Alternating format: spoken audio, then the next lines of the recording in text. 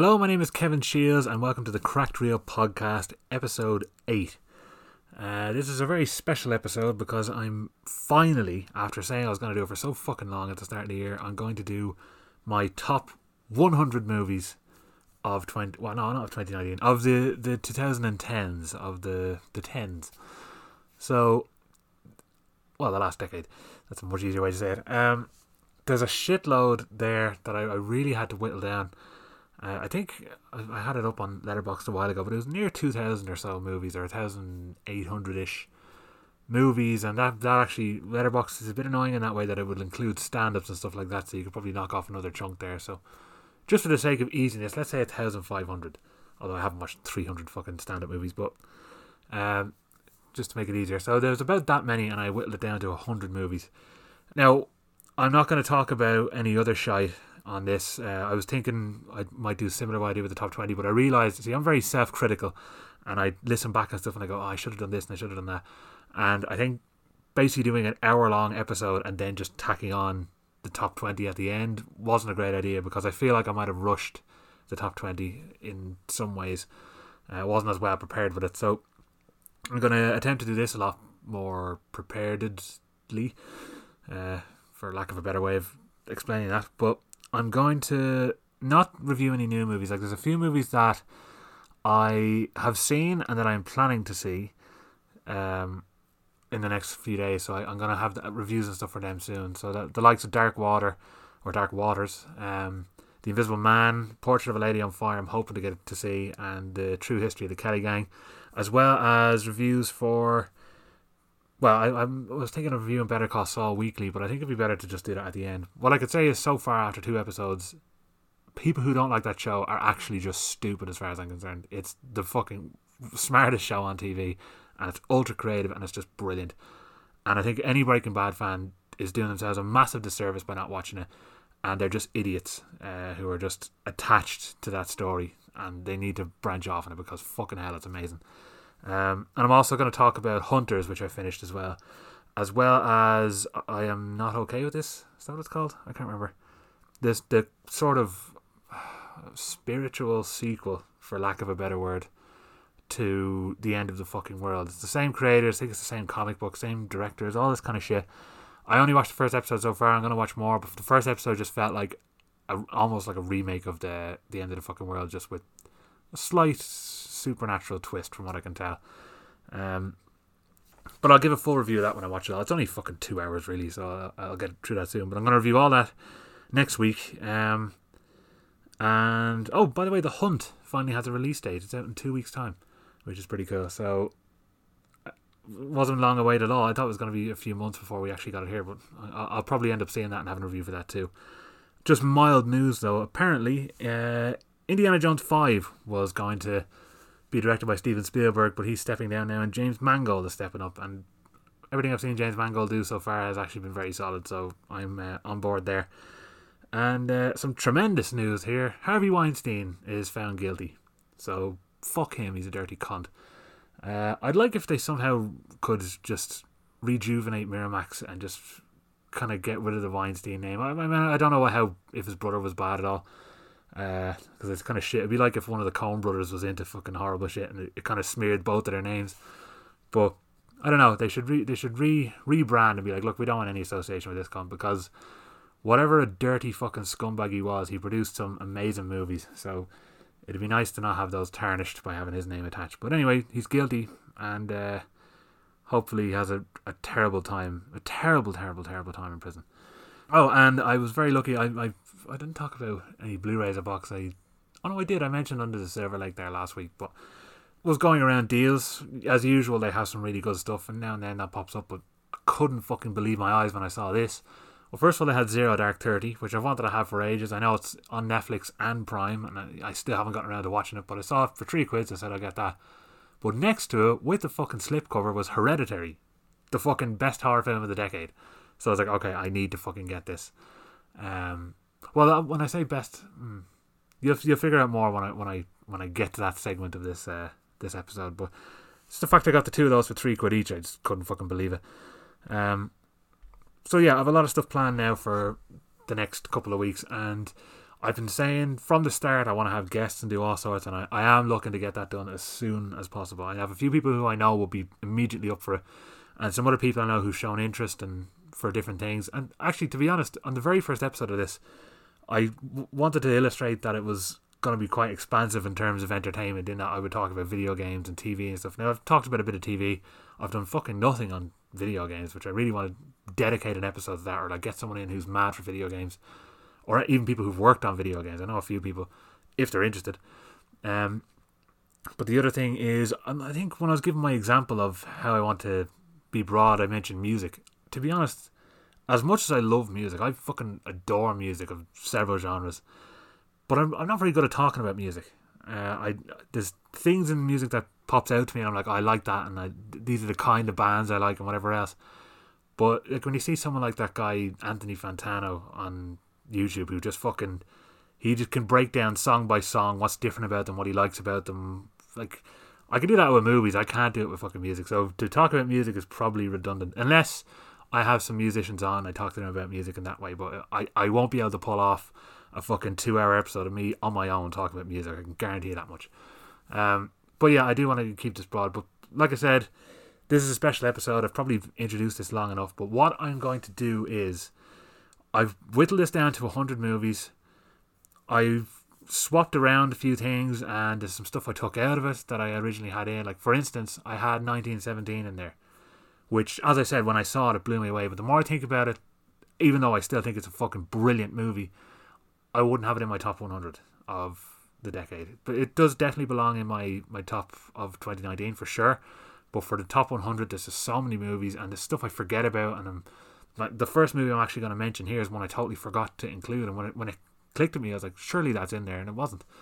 I also have another list I have on Letterboxd here. It's a private list as well, but it's about 40 odd underrated or underappreciated movies of the 2010s as well, none of which will be appearing in this list. So I'm going to do another episode dedicated to that, and I was half thinking I could do a sort of collaboration episode there, so I'll talk more about that when I get to it. But what I'm doing for this is, because it's tough enough to get yourself a fucking top 100 movies. I mean, it wasn't terribly tough because I was going through them and I know what I like, but the hard part is putting them in order. There's some stuff that I'm like, how the fuck do I put this ahead of that? They're so different, but I love them both equally, and it's all over the place. So what I've done is, I've come up with a reasonably definitive top 10, and then the other 90 are just going to be random. They're just, I added them to the list willy-nilly when I was thinking of coming up with it, and that's just how I'm going to talk about them. So you can just assume that all these 100 movies are excellent, and then when I get to the top 10, they're just my favourites that I put some thought into where I'm going to keep them on the list. There might, well, I don't have to be any huge surprises in there. Anyone who knows me or knows how frequently I've visited some films over and over in the cinemas, some of which I've seen 3 and 4 times in the cinema, some I've seen about 8 times in the cinema. One I saw about 9 times in 1 month, so there's a few here that I obviously liked a lot. But what I'm going to do is, because 100 movies is, quite frankly, ridiculous, I'm going to split this up into 2 episodes. I've mentioned doing something like this before, so I'm going to just do 50 now, and then 40 of the other random ones the next time, finishing off with the top 10. So let's fucking get going. Okay, so number 100, well, like I said, it's not quite in order, but I'm going to just do it in this strange way anyway. So number 100 is Tom Ford's Nocturnal Animals. This is a fucking really bizarre one. I remember when I saw that, I tried to avoid the trailers. I only caught bits and pieces, and I thought, okay, it looks like a thriller. It has Amy Adams, Jake Gyllenhaal, Aaron Taylor-Johnson, Isla Fisher, and Michael Shannon. And I thought, okay, that's everything I fucking like about movies, so this should be fucking great. Or every actor that I'm fucking interested in already. Although Aaron Taylor-Johnson took a while for me to warm to. He was okay in Kick-Ass, but when I saw him in Savages, I was like, fucking hell, that was one of the worst fucking movies I've seen in a long time. It was actually one of the worst of the decade, I'll say that confidently.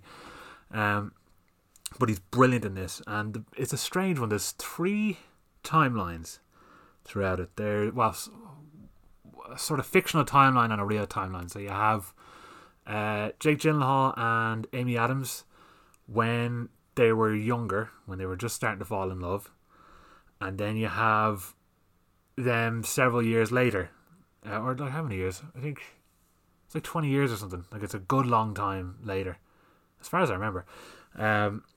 And it's them. They haven't spoken in so long. They had broken up and all this kind of stuff. And he sends her a copy of his new book and says, I want you to have a look at my book and tell me what you think of it. And then you get to see what she's reading in the book. So it's acted out with Jake Gyllenhaal himself again.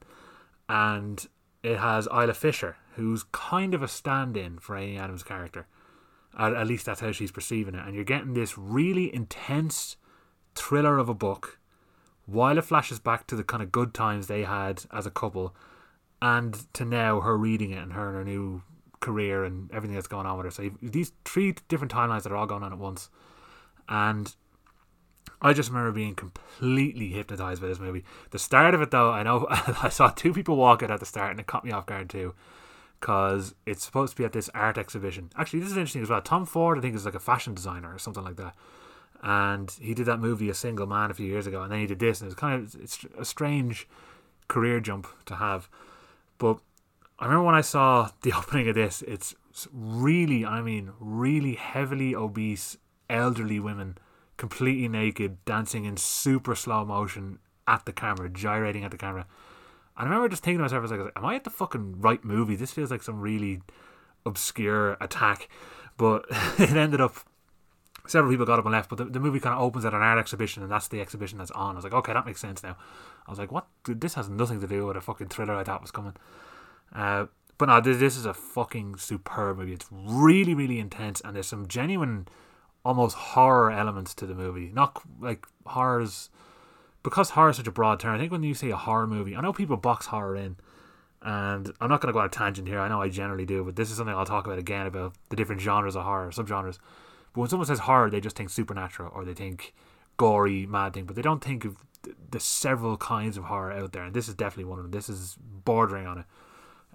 At least in the book part of the movie, it's like a really tense thriller. But I think, I don't know if he won, but Michael Shannon was up for an Oscar. I think he might have been nominated. It could have been, was that the same year as fucking Jared Leto in what was that film called? Dallas Buyers Club. It could be the same year as that, and he took it from him. I don't remember, but I know he was nominated. But seriously, brilliant performances from everyone in this, and Tom Ford is one. I don't know what he's done since. I must look into that, but I know as soon as I saw this, and then I saw Single Man only a few years ago, but I know this chap is one to watch. He's fucking fantastic. So that's number 100, Nocturnal Animals. And keeping up with the theme of, well, animals in a certain way, number 99 is an Australian one. Actually, I should probably say the year that Nocturnal Animals came out. So that came out in 2016. Just to give an idea of maybe what films together were around the best time or best year of the decade. Although personally, I think 2019 might be the strongest, but we'll see. So that was 2016 is Nocturnal Animals, and number 99 is 2010's Animal Kingdom, directed by David. Now I say Michod or Michod, Micod. I don't fucking know. It's a strange spelling of a name. It's M-I-C-H and then an O with a fucking triangle over it and and a D. So he's Australian anyway, but he's one that just, again, since seeing this movie, I thought I have to fucking watch everything he does. And he did a superb movie from a few years ago that I don't remember if I've included on this list. Now that I think about it, because I was quite fucking hasty putting it together in certain parts, and I was kind of removing and adding stuff at the same time. But I don't know if I included it in this. Maybe I didn't. Actually, no, I didn't. He did a movie a few years ago, which was the movie to remind me that, or to show me that Robert Pattinson is actually fantastic. And it's a movie called The Rover.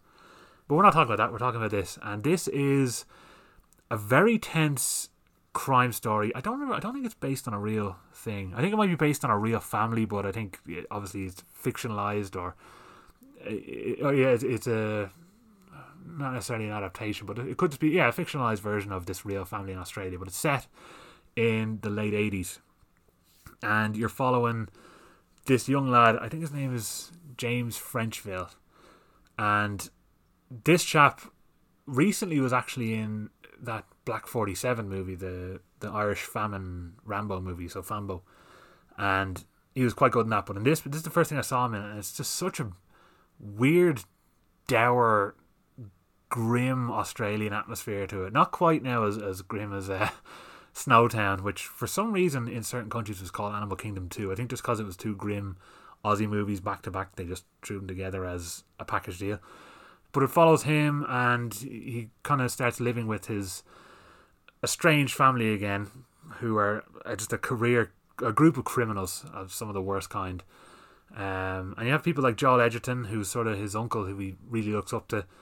And the worst of the bunch is Ben Mendelsohn, who just is like a constant, ready to explode level of fucking tense anger inside him. And you just don't know what his motives are at all when you're watching him. And it's just about his life and what's going on with his family and the girl that he loves, and a lot of things cross over, but they're led not just by Ben Mendelsohn but by Jackie Weaver, and I'm pretty sure she got an Oscar nomination for this as well. And that's when I knew she was excellent, and that's what made The Grudge that came out this year so fucking painfully disappointing with how bad she was in that. But no, she's superb in this, and it's just about the family and what went on with them. And you've got Guy Pearce as the cop who's trying to bring them down. As really interesting, really tense. You really don't know where it's going to go. And I'm trying to think. Yeah, that's the name of the song. I had a different song in my head there. But All Out of Love by Air Supply is used in a scene. And again, there's something I like about movies where you have total opposites in tone of what's going on. So you might have something really basic going on and really normal and happy, but it has some really intense music over it, and it just makes it so much more intense somehow. If you have something scary happening with scary music, it actually kind of feels not that scary. But in this case, you have this 80s power ballad love song over a scene that is just brimming with tension. And fucking hell, I remember seeing that for the first time going, oh shit, I don't know what's going to happen here. And there was actually a Facebook trend a few years ago, maybe 5 or 6 years ago, where it was 31 days, 31 scenes kind of thing. And it was sort of a criteria to the underrated movie scenes you put up. And I put that one up at one stage because it just really stuck out at me.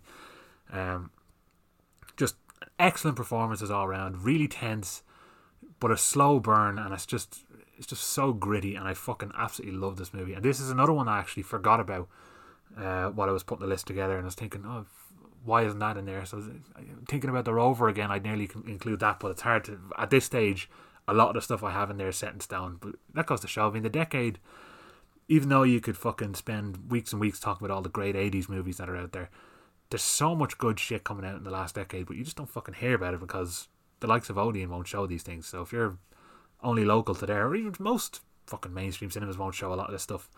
So it's always a big surprise when they do.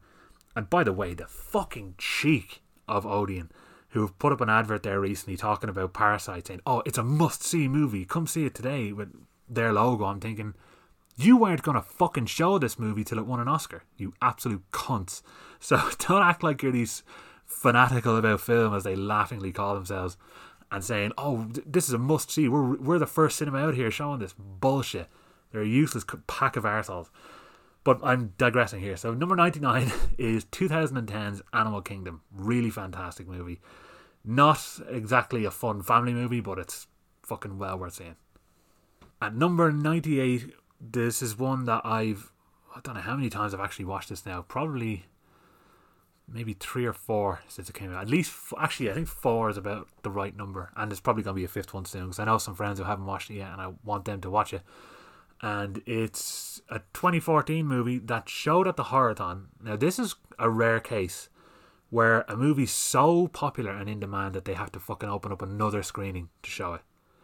That's always a good sign. I was lucky to see it in Screen 1, where it was just a packed house and it was side splitting for everyone, including me. And everyone I've showed this to, I actually once set up my own cinema in a pub, and this was one of the biggest attended events I did at it, and the place was howling. And this is the directorial duo of Taika Waititi, who I've mentioned many times now after he was up for Jojo Rabbit for Best Picture and won several awards, but himself and Jermaine Clement of Flight of the Conchords got together and they directed a mockumentary vampire movie called What We Do in the Shadows. Now, this movie, again, it's one of those ones that I avoided everything about it because I just saw who was involved and I was like, okay, well, I'm getting the full pass for the Horathon anyway, I'm going to see it. So this should be good crack. And I'm pretty sure it was the closing movie of that year.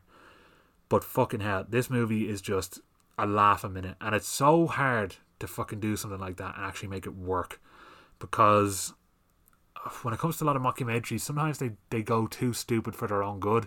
And when you're watching this, like the plot of it is a bunch of housemates who are vampires who are living in a flat in New Zealand.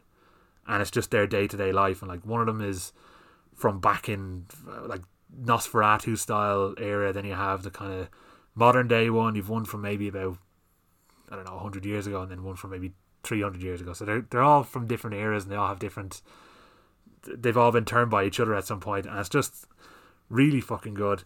You have Taika Waititi's one of the lead characters in it. This is before I even knew he directed it. That's what made it so surprising. Jermaine Clement, and most important, well, not most importantly, but one of the most important for me anyway is Rhys Darby, who he just shows up as a werewolf, and fucking hell, nearly every line out of him is solid gold. It's one that if you were a fan of Flight of the Conchords anyway, you're going to absolutely adore. But I think just most people who wouldn't even have been into that will find this hysterical. And I know, strangely, I know some people who I thought would have loved it who didn't like it.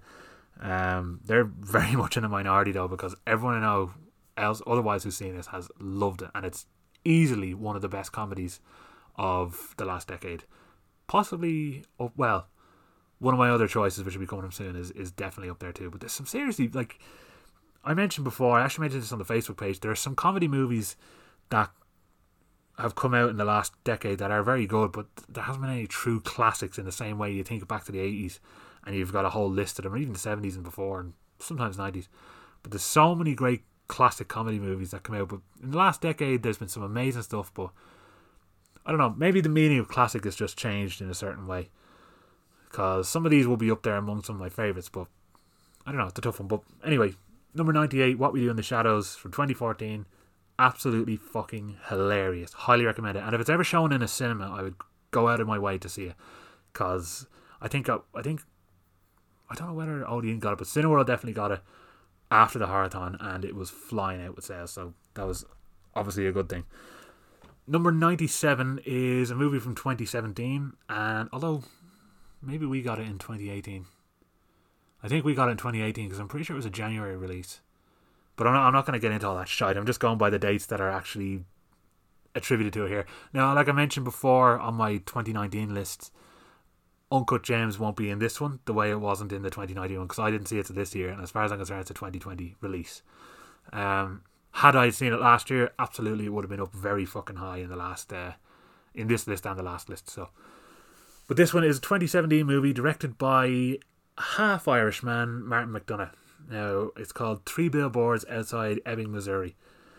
I think McDonagh is one of the fucking finest writers out there, and to see him do something of this fucking scale was just absolutely amazing.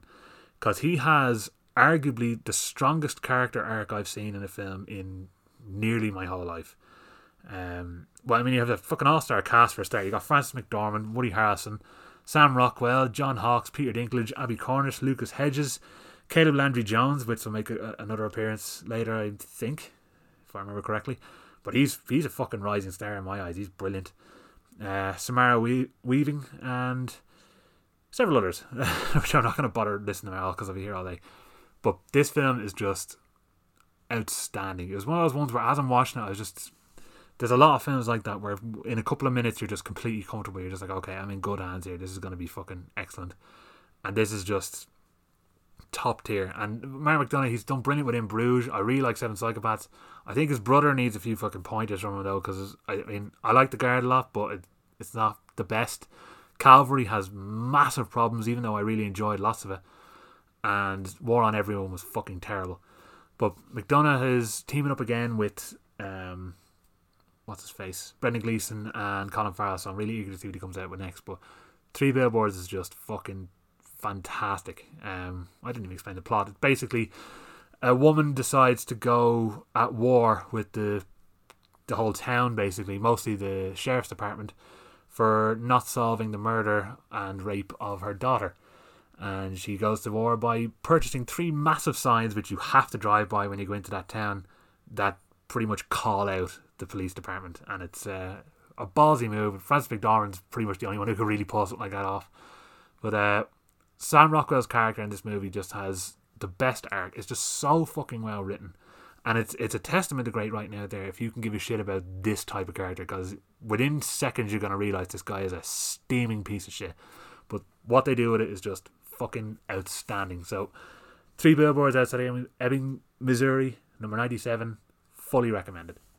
At number 96 we have Matt Reeves' 2014 fucking near masterpiece as far as I'm concerned, Dawn of the Planet of the Apes. Now the latest Planet of the Apes trilogy has been fucking mind-blowingly good. This is the second of the 3. I was half thinking of having the third one in there as well, but the more I think about this one, is probably my favourite of that 3. But this one, you have Andy Serkis obviously, who's playing Caesar the ape, and with some of the most groundbreaking special effects that today, even like after 6-7 years, they still blow me away. Like even when I saw War of the Planet of the Apes, within seconds I'd forgotten that I'm actually not watching real apes. That's just how realistic this shit looks. And this is the same. This is just mind-blowingly good looking. This is more the aftermath of a plague that has wiped out most of humanity. You have a small group of survivors led by Jason Clarke, and you have the politics of the new leaders of the world, who are the apes, led by, as I said, Andy Serkis, and you have Toby Kebbell as his I suppose his enemy throughout it. They're sort of brothers but also enemies kind of thing. Not real brothers, but you know what I mean, metaphorical movie brothers. But just fucking incredible movie. And Matt Reeves has really shown that he's a director to watch, because I mean he did the first Cloverfield, which fucking broke new ground as well. He did the last 2 Planet of the Apes movies, and he's currently working on the new Batman movie with Robert Pattinson. So this chap is one to watch. But this film is just fucking mind-blowing in terms of special effects, in terms of action and scale, and just everything they did with it is fantastic, and I thoroughly recommend it. At 95, I think, is I'm pretty sure I should have kept track of the fucking numbers here, but number 95 is one of 2, maybe 3, I think 2 Wes Anderson films that are on this list, and that's 2018's Isle of Dogs, and a movie he made in a similar fashion to what's it called, Fantastic Mr. Fox, in that it was stop motion with kind of clay and fabrics and all that kind of shit, but still captures his wide spectrum of cinematography and colours and everything else. It's just fucking fantastic. But it's about it's a sort of futuristic, a retro-futuristic Japan. It's hard to kind of describe when it is, because it's kind of in the past, kind of in the future, and all dogs have been banished because of a dog flu that's going around. So they're sent to this big island which is just full of trash and industrial crap, and they're forced to live there. And obviously all the dogs have voices, so the likes of Bryan Cranston and Ed Norton and Bill Murray and Jeff Goldblum and such. But you also have some pretty top class Japanese actors out there. So you got I don't know how I'm going to actually pronounce this name now, but Kenichi Nomura, Akira Takayama, Ken Watanabe, which is a big one, and just loads of others. But I mean, in terms of Wes Anderson, his movies will always have the top fucking actors out there. So like I said, you've the bunch I mentioned there. We've Bob Balaban, Greta Gerwig, Frances McDormand, Fisher Stevens, Harvey Keitel, Lee Shriver, Scarlett Johansson, Tilda Swinton, obviously, F. Murray Abraham, lots of people. But the story follows this young boy whose dog gets sent to this island, and he decides, I want my fucking dog back. So he embarks on a mission to go to the island and rescue him. And that's about as much as I'm going to say about it, but it's fucking fantastic. Amazing stop motion animation. I can't remember if it was up for an Oscar for animation, but it should have been. Stop motion, as far as I'm concerned, fully qualifies for that. Although I remember Kubo and the Two Strings was fucking shunted the year before, or a few years before, so that was ridiculous. But this one, tremendous. One of my favourites of that year, and just brilliantly enjoyable and endearing. And if you're a dog fan, obviously you're going to like it. Number 94 is Morten Tildum's, I think that's how you pronounce his name, 2011 Scandinavian movie Headhunters. This was actually the first, I think it was the first thing.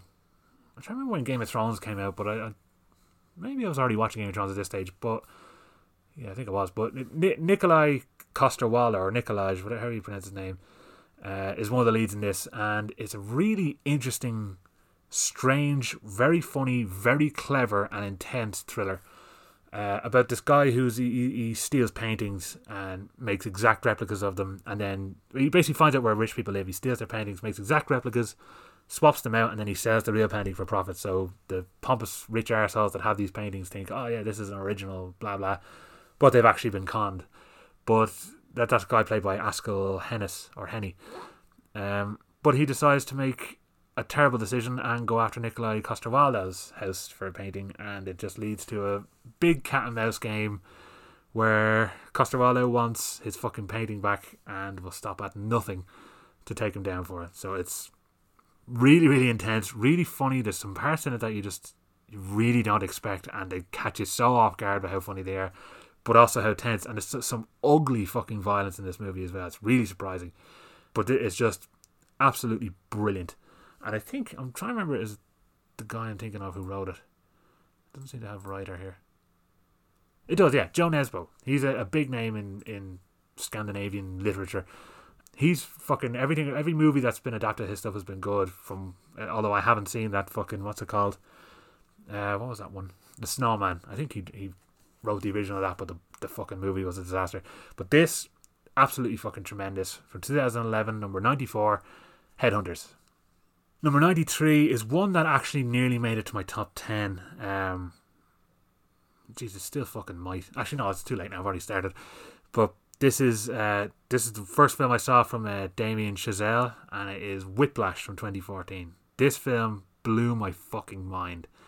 It stars Miles Teller and J.K. Simmons as drummers. So Miles Teller is a new jazz drummer who's in New York, and he wants to go to this prestigious college where the teacher is J.K. Simmons, and he is just the harshest, meanest, foul-mouthed. He's just a total bastard of a person, but he pushes people well beyond their limits to get brilliance out of them in terms of drumming and jazz, and it's just fascinating to watch. And their whole rapport in this movie is just it's pretty much based on hate, but a lot of mutual respect, and there's so much fucking going on. The editing, it won best editing at the Oscars that year, is jaw-dropping. How they fucking put some of this together is beyond me. It also has the final 10 minutes of this movie, fucking hell, are the most edge of the seat. You're just silent watching it going, this is incredible. Everything about it is fucking mind-blowing. And it's not the first Damien Chazelle film that's going to be on this list. Although this is also, like I said, this isn't in order of what I think is best. This is just going to be 90 movies that I think are amazing, and then my top 10, effectively. So when you see the next film, even though I prefer Whiplash to the next film that he did, just know that they both deserve to be on this list. But yeah, Whiplash 2014, number 93, fucking incredible. See it as soon as you can.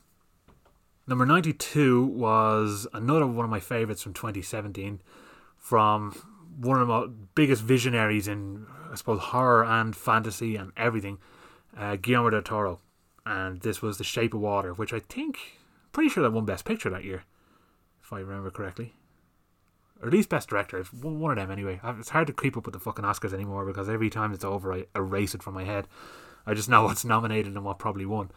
But this one is very, very bizarre, but it's set in the early 60s, and it follows a mute woman played by Sally Hawkins, who works as a cleaner in this big medical research facility.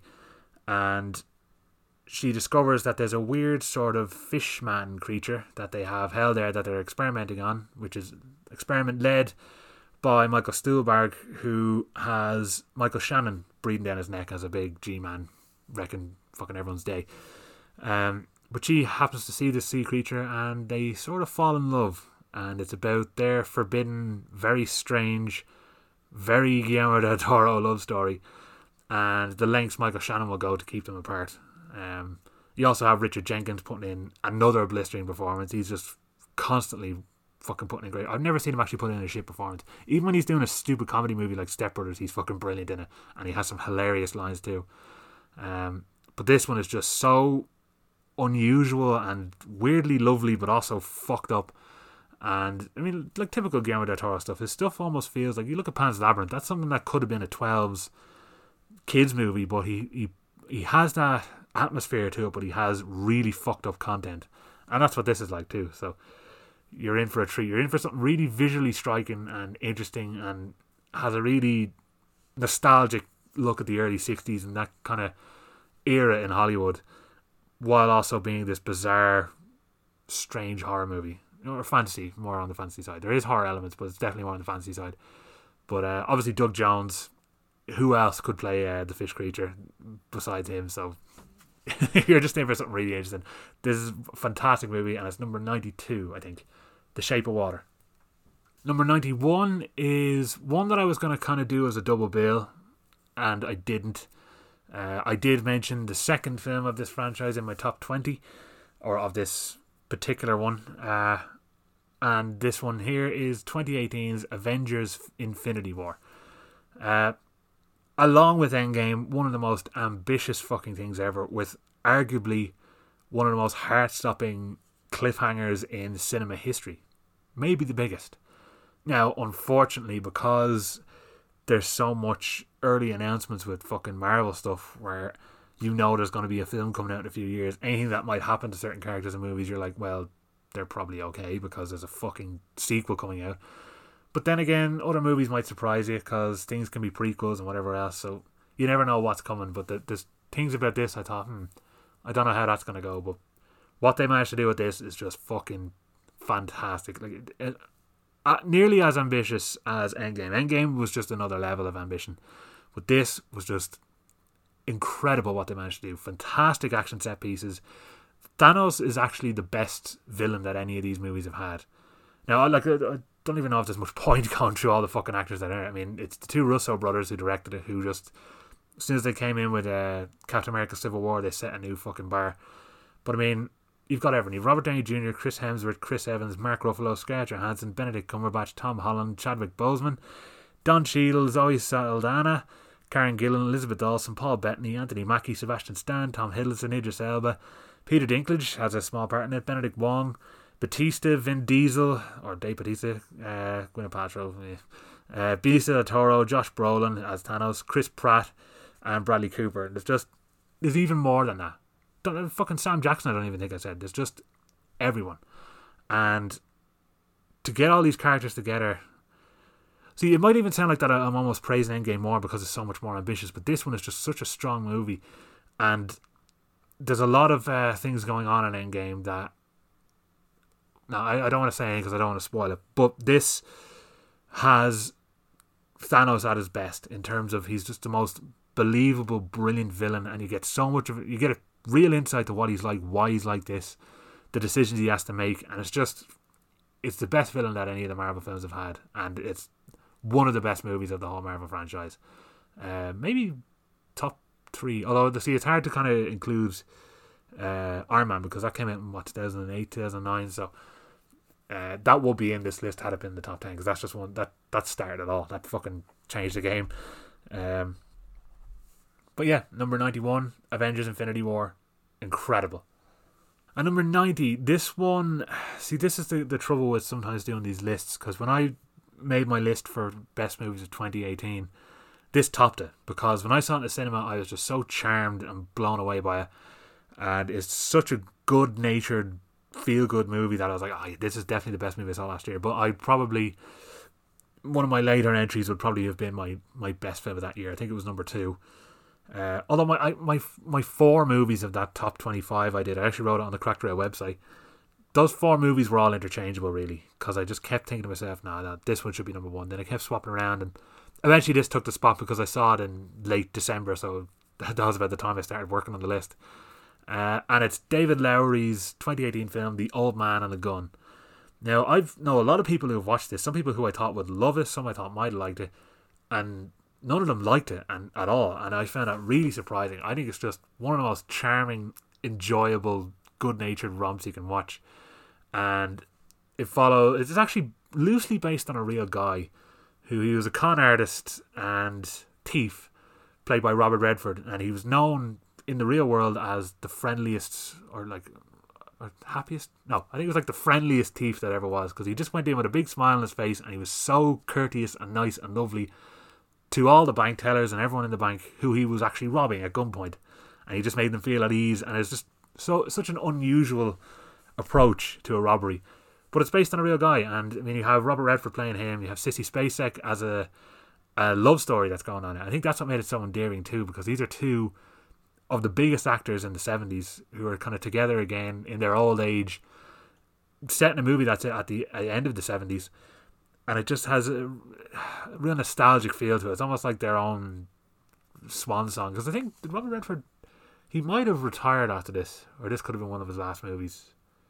I may be wrong, but it just has that atmosphere to it. And you have John David Washington's in it as well, Danny Glover, Tom Waits, and Casey Affleck as the cop who's trying to take them down. And it's just, I enjoy movies where there's a sort of respect between two enemies. So you look at something like Heat, where you have De Niro as the thief and Pacino as the cop, but they really have a lot of respect for each other, even though when it comes down to it, if needs be, they'll kill each other to get out of each other's way, or get past each other, I should say. But they still have a mutual respect. And this is a similar thing here. Casey Affleck clearly has a lot of respect for Robert Redford. Robert Redford likes to have a little of a piss take with him. And I just think it's such an endearing movie, and I absolutely adore it. And David Lowery is just constantly fucking surprising me with how good he is.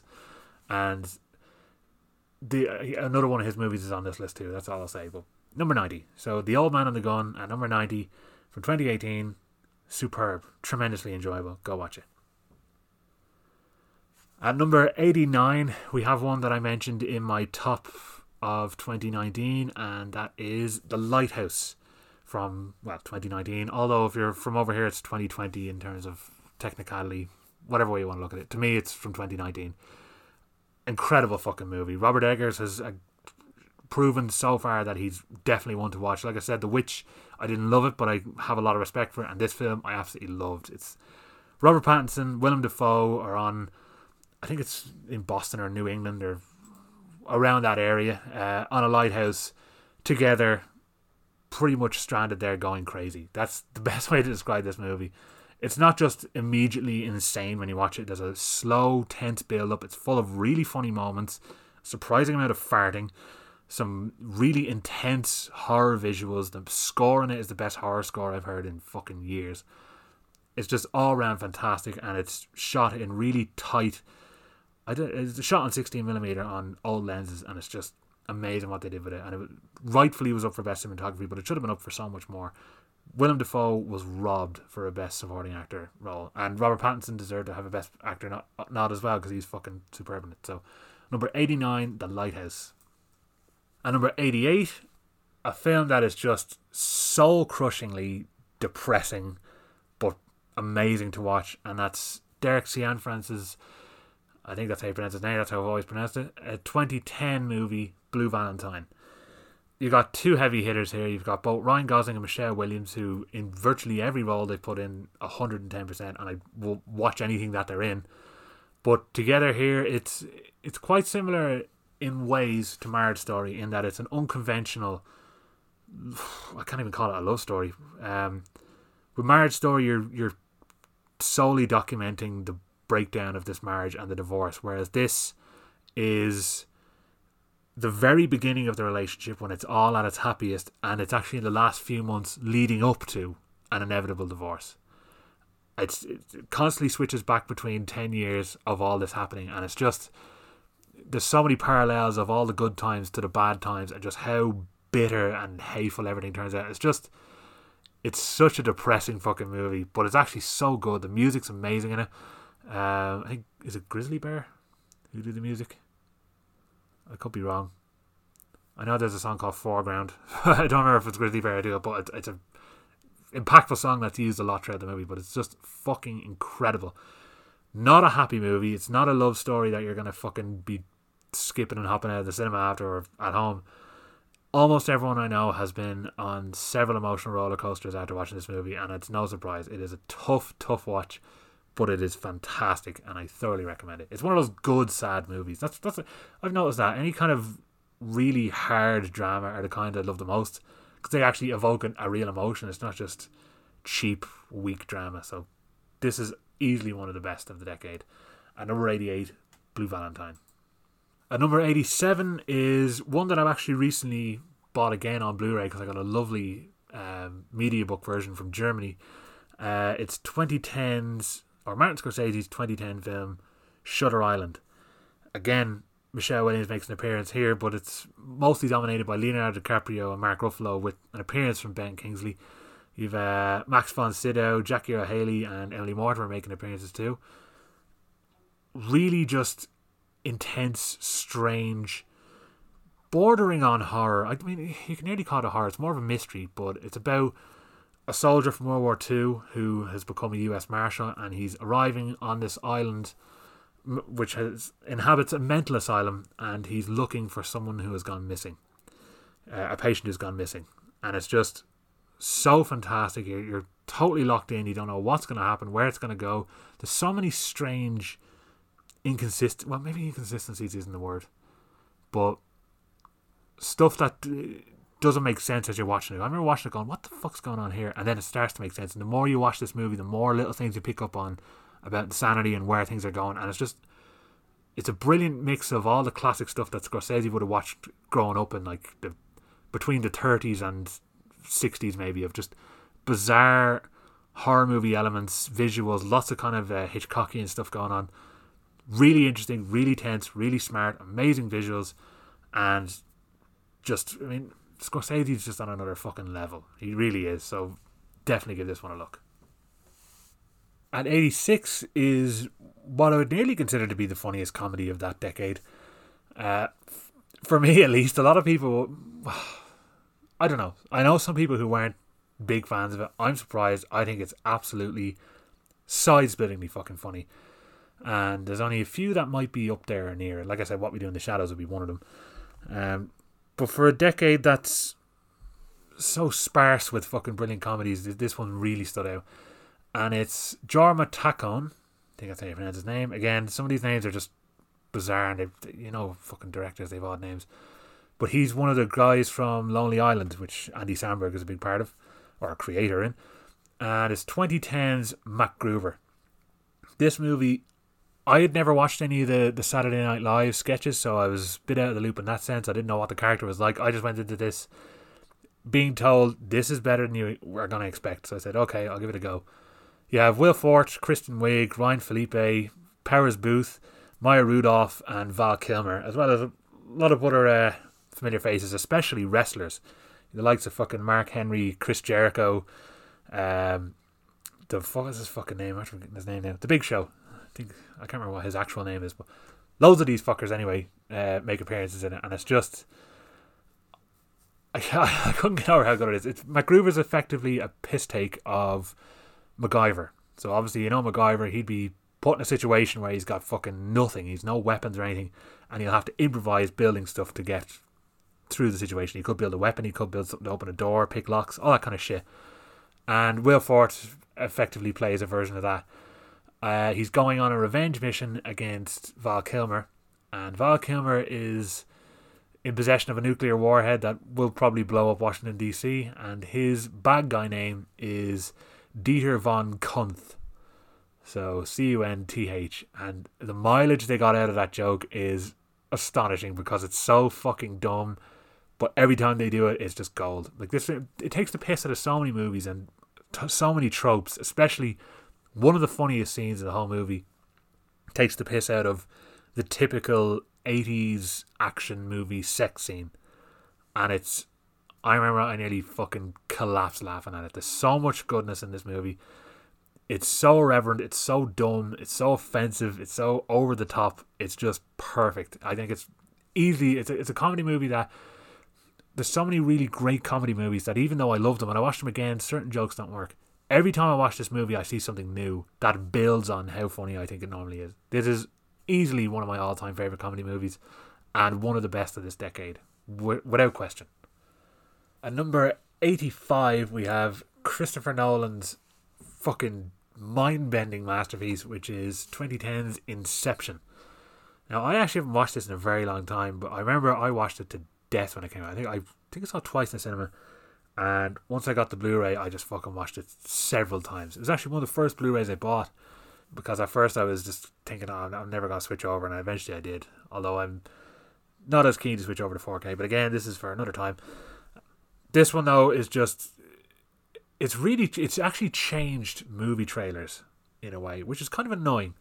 The trailer for this invented the big, heavy orchestral horns. Just gonna be used in a context, I know it. But most trailers that come out now, action set pieces, just they have what are known now as Inception horns, and it's just fucking hilarious that this movie has inspired that, and so many movies have tried to get the same atmosphere and failed. The way it was done in this movie with the amazing score by Hans Zimmer was just fantastic. You've got huge cast: Leonardo DiCaprio, Joseph Gordon-Levitt, Ellen Page, Tom Hardy, Ken Watanabe again, Cillian Murphy, Marion Cotillard, Michael Caine, surprising appearance from Tom Berenger and Pete Postlethwaite, and Lucas Haas has a small part too. Just totally fucking crazy about thieves who know how to pretty much break into your mind. That's one way of putting it, where they can break into your mind and extract or implant ideas that can make you do things in the real world. And the whole film has this interesting premise where you have certain trinkets that you can ground yourself with, so you know what is a dream and what isn't, and the different way time works within dreams. So something that could be fucking 10 seconds in the real world could be 4 hours in a dream, something like that. And they play around with all this stuff so much, and there's so many interesting ideas, and it's just totally unique. It took both Nolan and his brother, I think, 9 years to write it, and there's no surprise because the amount of fucking complicated, amazing stuff going on in this is just fantastic.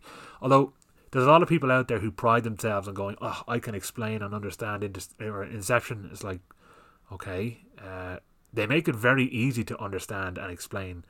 It's a complicated subject matter, so brilliantly told that anyone can explain it, and that's what's so good about this movie. It doesn't feel dumbed down, it just feels well explained, and it's fucking amazingly well made and acted. And I mean, it's Christopher Nolan, along with Scorsese, along with a lot of the kind of heavy hitters of the last, well, for himself anyway, 25 years or 30 years. They're just on a different level, and he's up there, and I'll watch anything he does. And Tenet is coming out this year, and I can't fucking wait for it. At 84, we have a tough one, because I was trying to decide whether or not I was going to have this movie or its sequel, which only came out last year and was one of the best of last year, and that's 2010's Toy Story 3, directed by Lee Unkrich. It's a weird name, I don't really know who he is.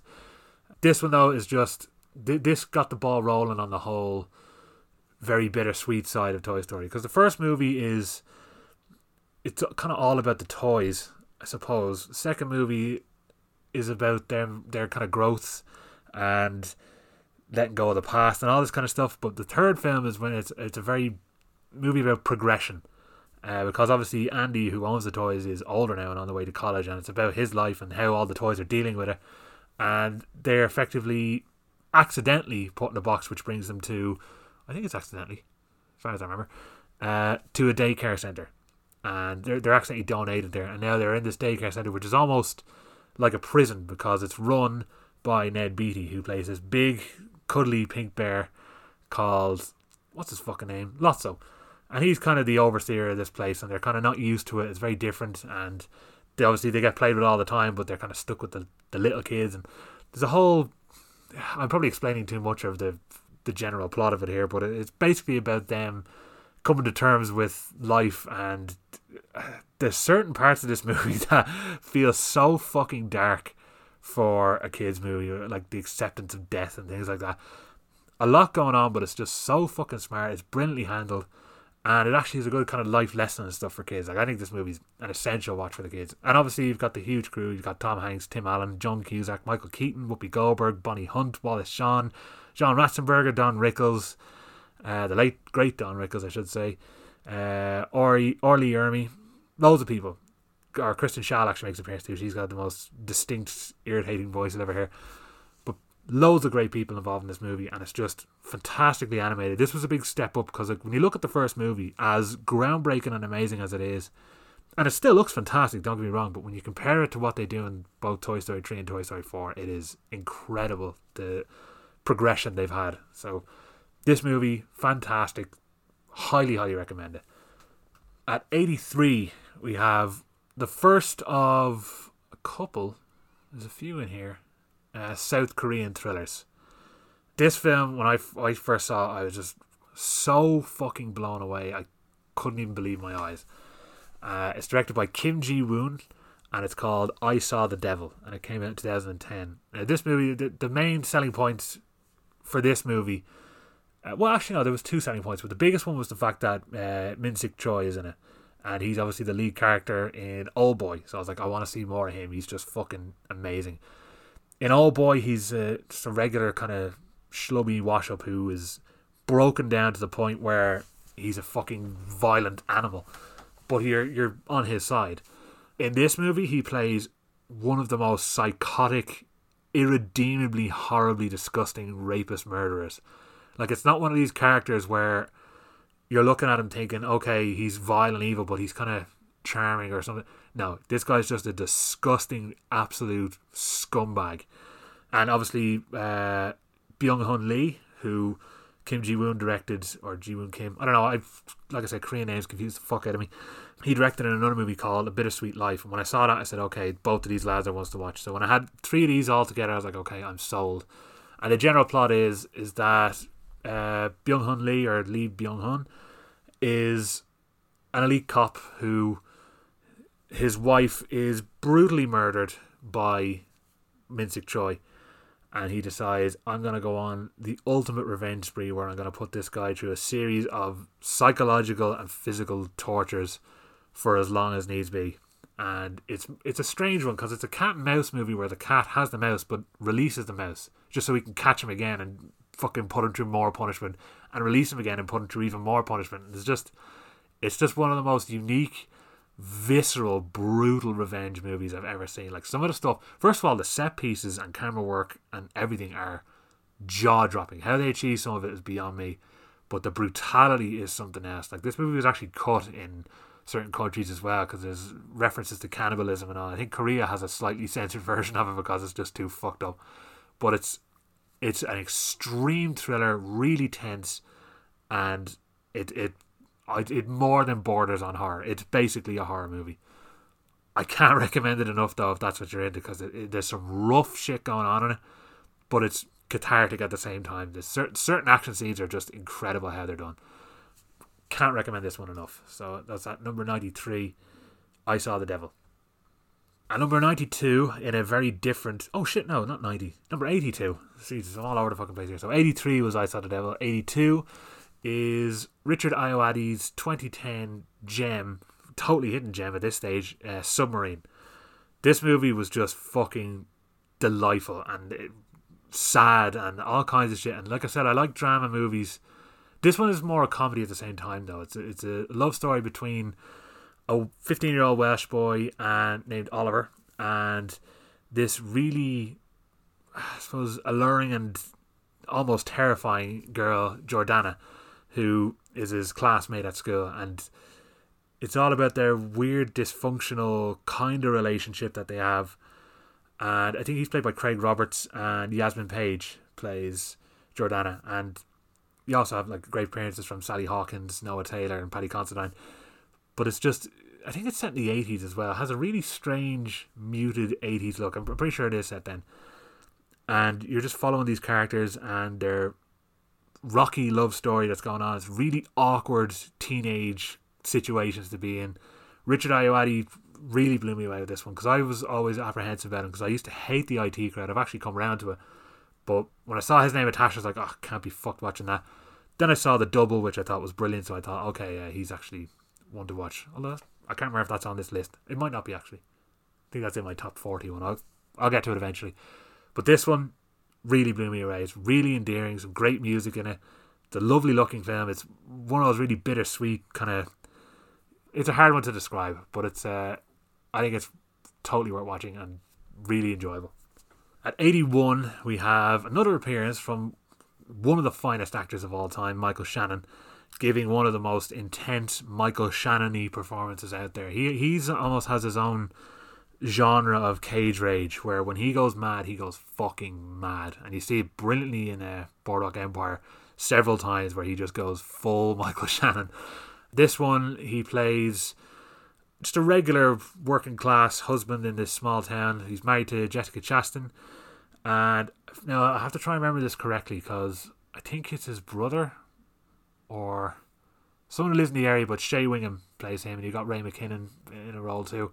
Lots of people you'd recognise in this movie, and it's Jeff Nichols from 2011. Jeff Nichols has done some fantastic stuff. But this one, he's just a regular working class guy who suddenly starts to have intense apocalyptic visions, and he essentially becomes a prepper. He wants to build a bunker in his backyard, and the whole town starts to think that he might actually just be losing his fucking mind. And the less said about it from then on, the better. This movie is just serious, incredible performances. Michael Shannon is just, I've said before, this guy is one who doesn't get nearly enough fucking credit for how good he is. Everything I've seen him in, he's fantastic. Even shitty movies. That fucking, what was it called? The Night Before. Kind of shitty stoner comedy movie. He makes an appearance in that and he's fucking great in it. Like, he's just, I'll always watch it and he's involved in, because he's just fucking fantastic. This one could be one of his best performances ever, though. It is mind-blowing. Again, this is like what happened in my top 20. I say mind-blowing and amazing and excellent. All these fucking words that I'm going to keep repeating, but you're going to hear them a lot, because I don't have more than 100 different ways to say the same thing, which makes me sound like a complete fucking moron, but yeah, you know what I'm talking about. So number 81, Take Shelter. Incredible movie. Go watch it. And number 80, this is one that I watched about 3 or 4 times when it came out, but I haven't watched it in a good few years now, and it's one I love, that when the whole conversation about modern day grindhouse movies comes up, it doesn't get nearly enough mention that it should. And that is 2011's Hobo with a Shotgun, directed by Jason Eisner. Now, when the Grindhouse movie came out, there was a lot of fake trailers going around. So you have the ones that Rob Zombie did, Edgar Wright did, Robert Rodriguez himself did for Machete. There's a lot of trailers that play in the Grindhouse movie, but there were some movies that they sent in ideas that were rejected, or trailers that were rejected, and one of them was Hobo with a Shotgun. And I was just fucking blown away. Now, actually, I want to check something really quickly, because I'm pretty sure it's legitimate, but if I'm wrong, I'm very surprised at that. Yes, it is legitimate. So this movie's shot on the grimiest 35mm you've ever fucking seen. It genuinely looks like an old movie that might have been out in the 80s, that has like 70s grit with ultra gory 80s violence, but it's obviously only made in the last while. But Jason Eisner, he made this little short film called Hobo with a Shotgun. It looked kind of hammy. He shot it on a DV camera, but everyone was saying, oh, why wasn't this included as part of the Grindhouse trailers? This is fucking amazing. This is what we want to see. So we said, fuck it, I'm going to make this a real movie. And he did, and I absolutely love it. It's Rutger Hauer plays the titular hobo, who he's just sick of violence and corruption and shittiness in the city. He just wants to make it as a normal guy and make some real money. So he wants to buy a lawnmower, but with the amount of corruption, rape, murder, violence, everything that's going on, he decides, instead of buying a lawnmower, I'm going to buy a shotgun and I'm going to fucking punish all these scumbags in the city. And it's just total exploitation, schlocky fun, riddled with fucking gore, like crazy amounts of extreme gore. Some shit in the movie that you wouldn't expect as well. There's some very dark stuff going on. This really does feel like something that would have been made in the early 80s or the 70s, where people would have really complained about it. I think because there's a very tongue-in-cheek fun atmosphere to this, they're able to get away with it, because if this is played seriously, you just know that there'd be some big problems with some of the stuff that happens in it. But I absolutely love it. And I remember I was going mad trying to figure out the opening music, because this really lovely orchestral, maybe not be the word, but it's like strings and vocal operatics and this really beautiful music at the start. And I thought, is that the Cannibal Holocaust music? And then I was listening to it. They're very similar, but it's actually the Mark of the Devil music, which a friend of mine, Donald, pointed out. Because I remember just thinking, like, I can't find this song anywhere. I thought it was like, was it made for this movie? But it wasn't. It just fits perfectly for this movie. And a great old-fashioned 70s style grindhouse logo for Hobo with a Shotgun. It's just crazy, crazy fucking fun. And I highly recommend it. At number 80, we have one by Lynn Ramsey, who will be making another appearance on this list, in a 2011 movie called We Need to Talk About Kevin. Now, I didn't know anything about this before watching it. I just knew that John C. Reilly was in it, and it was a serious movie, so that had me on board. Tilda Swinton is always good, and this is the first time I ever saw Ezra Miller in. And now, he plays the oldest version of Kevin, because I think it's 3 different chapters in his life. It's him as a really young boy, him as a teenager, and then him as an older teenager. I don't actually know who the other guys are, but the whole movie, you're wondering what this kid did. So something has gone up or gone wrong with this kid, Kevin. And everyone in the whole city is kind of against his family because of it. And it just shows the psychological breakdown Tilda Swinton is going through. And it shows the kind of their life leading up to this moment. And it's just totally unpredictable. There's times where you think you might know what's going on, but this goes a totally different direction. And there's certain revelations in it that I actually remember being totally gobsmacked by. It's visually incredible. The music is so tense. It's just one of the best fucking movies of the decade for sure. I absolutely love it. And I haven't watched it in a long time. That's one I have on Blu-ray just staring at me right now that I'm dying to revisit. So that's in the near future I'll be watching that again. So number 80. I think I might have said 90 again. I'm really fucking up these numbers here. But number 80, we need to talk about Kevin. At number 79, we have a movie that is just the definition of what the fuckery. And I remember being recommended this movie because I heard different things that go on that don't happen in it. But I also don't want to say a lot about it, because the less I reveal about this, the better. So I'm gonna try to be as vague as possible. So all I'm gonna say is that Pedro Almodovar directed it. He obviously directed what's it called now? Oh, Pain and Glory. That's what it was. He directed that with Antonio Banderas, who's also the star of this movie. And this is a movie from 2011 called The Skin I Live In. I'm going to be so vague about this because I don't want anyone to know much about it. But Antonio Banderas is an amazing plastic surgeon who is working on a project to come up with synthetic skin that can withstand extreme amounts of damage. And he has a woman locked in his house that he's using as a sort of guinea pig to test out his project. That's all I'm going to say. I should really be this vague about all the movies, really. But that's all I'm going to say about this movie. I don't want you to know anything else about it. Just go in based on that, and that it is fucking superb. You won't know where it's going to go. I'm not going to say anything else. That's all I'm going to say. The Skin I Live In from 2011, directed by Pedro Almodovar, starring Antonio Banderas. Fucking amazing.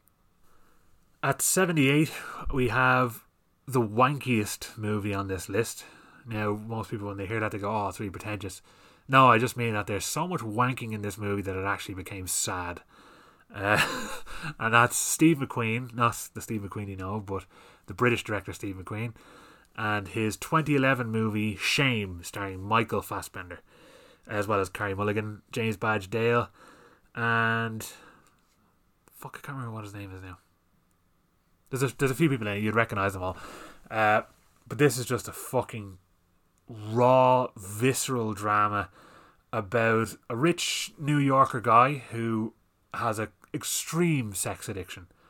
But because obviously he's not like some fucking street-walking, homeless hooker type who fucking just gets into all these fucking situations. He's got a lot of money, and he's suave. He's like a Fassbender. He can fucking pick up anyone. But he just has a brutal addiction to sex and terrible fear of commitment. And Carey Mulligan is his sister who moves in with him. And it's just the level of tension. Like I said, I might have mentioned this on another episode before, but you see him in the movie just wanking because he's like, okay, he's addicted to porn. He's addicted to anything to do with sex. And the first time you see it, I remember hearing kind of chuckles in the cinema. And the second and third time you're still going, you're kind of like, he's at it again. But by the sixth or seventh time, you're like, geez, this guy has a severe problem with how this is done. And the way it's kind of executed in the movie isn't meant to be funny. You're kind of sitting there watching going, oh, this guy really can't help himself. And there's some really graphic sexual content in this movie, like boundary pushing. It got an NC-17 rating. But what I found really funny was when the lights came up at the premiere I was at, fucking Pat Kenny was sitting 2 seats ahead of me. And some of the stuff that he had to endure was just hysterical to me when I realised. But this movie is just, it's not just, like, obviously sex is a big part of it, but you're really just watching his crippling fear and difficulty in having love for anyone, and it's a tough drama. But the way this is shot, there's so many long takes. Steve McQueen, I mentioned the long takes in Hunger before. With this movie, there's a part where he goes jogging down the streets of New York, and it's mesmerising. I don't even know how they managed to pull it off, but he's sprinting for about 3 minutes down, or jogging for about 3 minutes through the streets of New York, and it's totally gripping. And there's a scene where he's going to dinner with this woman, and it's from outside. I think it's very slowly zooming in, but you're watching maybe a 10-minute dialogue scene of them just on a date, and you're totally captivated. And one of the best scenes is Carey Mulligan singing New York, New York. Ultra close-up of her face, unbroken for the whole song, and it's just fascinating how they did it. And I'm very excited to watch that movie again, but it's a rough one. And there's actually, I'm pretty sure when they auditioned Michael Fassbender, they realised that he has an absolute horse knob, and they just wrote in a scene where he walks towards the camera just so they could just show it. This movie he probably doesn't need to ever make a movie again. He's probably happy now that every woman in the world knows he's fucking hung like a horse, and he's just delighted with himself now. Just said, write a scene in where I walk towards the camera, let the world know, and now I don't have to ever try again in my life. Unfortunately, he took that on board acting wise, because he hasn't actually been good in anything in years, and it's unfortunate because he's generally a fucking great actor. So forget about his knob and go back to acting well. Number 77 is, this is one as well that kind of a lot of people aren't sure of. People who I thought would have loved it didn't. Some people who I weren't sure would like it loved it, so it's a strange one. But this is William Friedkin's 2011 thriller, very dark comedy, Killer Joe. Now, this movie has genuinely put some people I know off having KFC again, and I'm not going to explain why. You fucking know when you see the movie, but this is just a really gritty, ugly, mean-spirited, just shit heap movie with the worst people in it. Now, acting wise, you've got the best. You got Matthew McConaughey in it, and you have Juno Temple, Thomas Hayden Church, Emile Hirsch, and Gina Gershon. There's a lot of hammy performances, but there's something just so bizarrely captivating about this movie. It's like they know it's just the most fucking rundown white trash shithole characters that you're just forced to deal with, because usually you have a character you kind of identify with. All of these characters are cunts, and the general plot is that Emile Hirsch and Thomas Hayden Church are father and son, and Gina Gershon's his mother-in-law, and Juno Temple is their sister, and they pretty much band together with an idea to hire a hitman who's also a cop, played by Matthew McConaughey, to kill their mother so they can get the insurance money and live off that. Already you know all these characters are scum of the earth, but the levels of depravity this movie goes to, particularly in the last half hour, are you just really don't expect it. I think it's fucking great. It's an ugly as fuck, mean, vicious movie, and really surprisingly funny.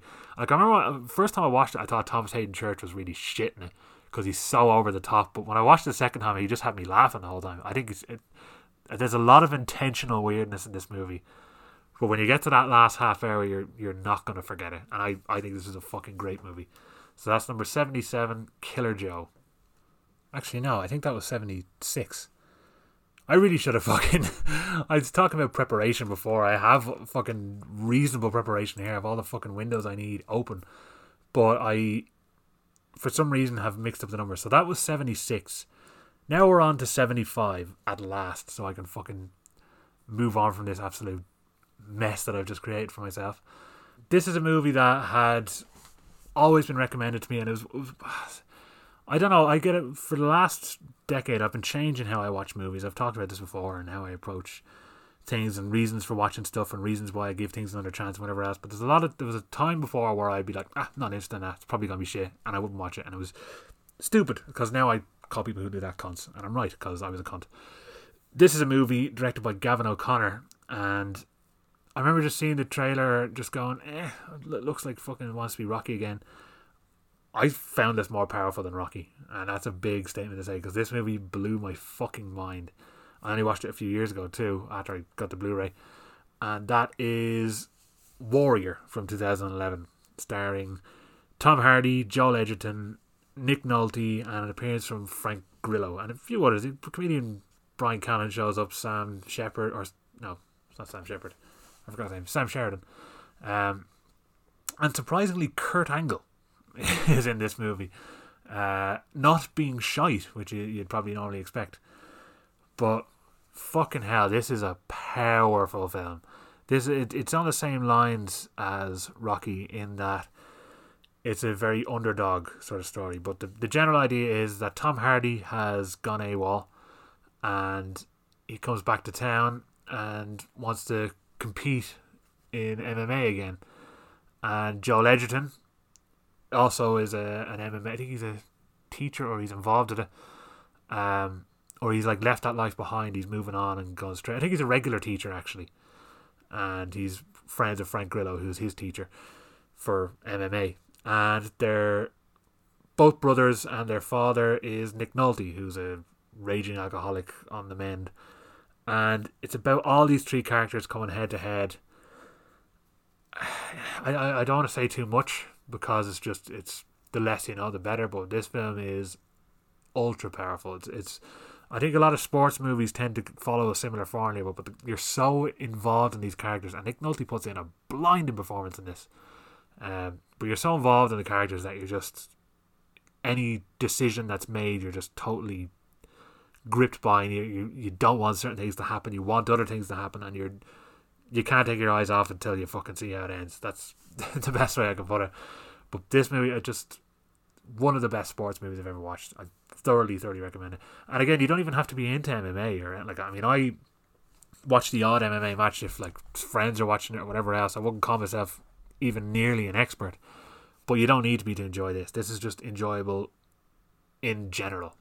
Absolutely watch this movie. I think it's fantastic, and I don't know if it was out around the same time as The Fighter. I don't think it was. Actually, it could have been. Maybe The Fighter was 2010.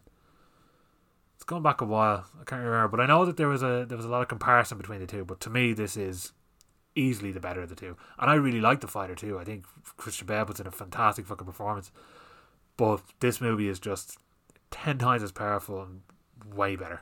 That's the best way I can put it. So number 80 or number 75, fucking hell, mixing up the numbers again. 75 is Warrior, and now number 74. There we go, getting there. Is one that I've actually referenced a lot on this podcast, because every time I'm talking about movie certificates and how certain movies that are, for instance, like Midnight Run that I mentioned last time, which are good-natured, fun, basically fucking family movies that have a bit of swearing in them, are given the same certificate as this movie, which is so bleak and vicious and violent and has rape and murder and incest and torture and all kinds of shit going on in it. And that is The Girl with the Dragon Tattoo, the 2011 remake by David Fincher. I know a lot of people who haven't bothered their arse with this film because they saw the original TV movie with Noomi Rapace, the one that I can't remember the director's name now, but the original version of it, Millennium, The Girl with the Dragon Tattoo, who didn't really like it. They didn't really think the book was much and have avoided this version, and I'm praying that they will fucking reconsider and watch this, because this movie is a masterpiece. I mean, you can already expect quality when you have fucking David Fincher's name attached, but this one, I feel like it's not swept under the rug, but I feel like it doesn't get enough attention. And it follows Daniel Craig. He's a journalist in Sweden who's had his name totally disgraced, and he decides to kind of get out of the spotlight by investigating the disappearance of this rich patriarch's niece that happened 40 years ago.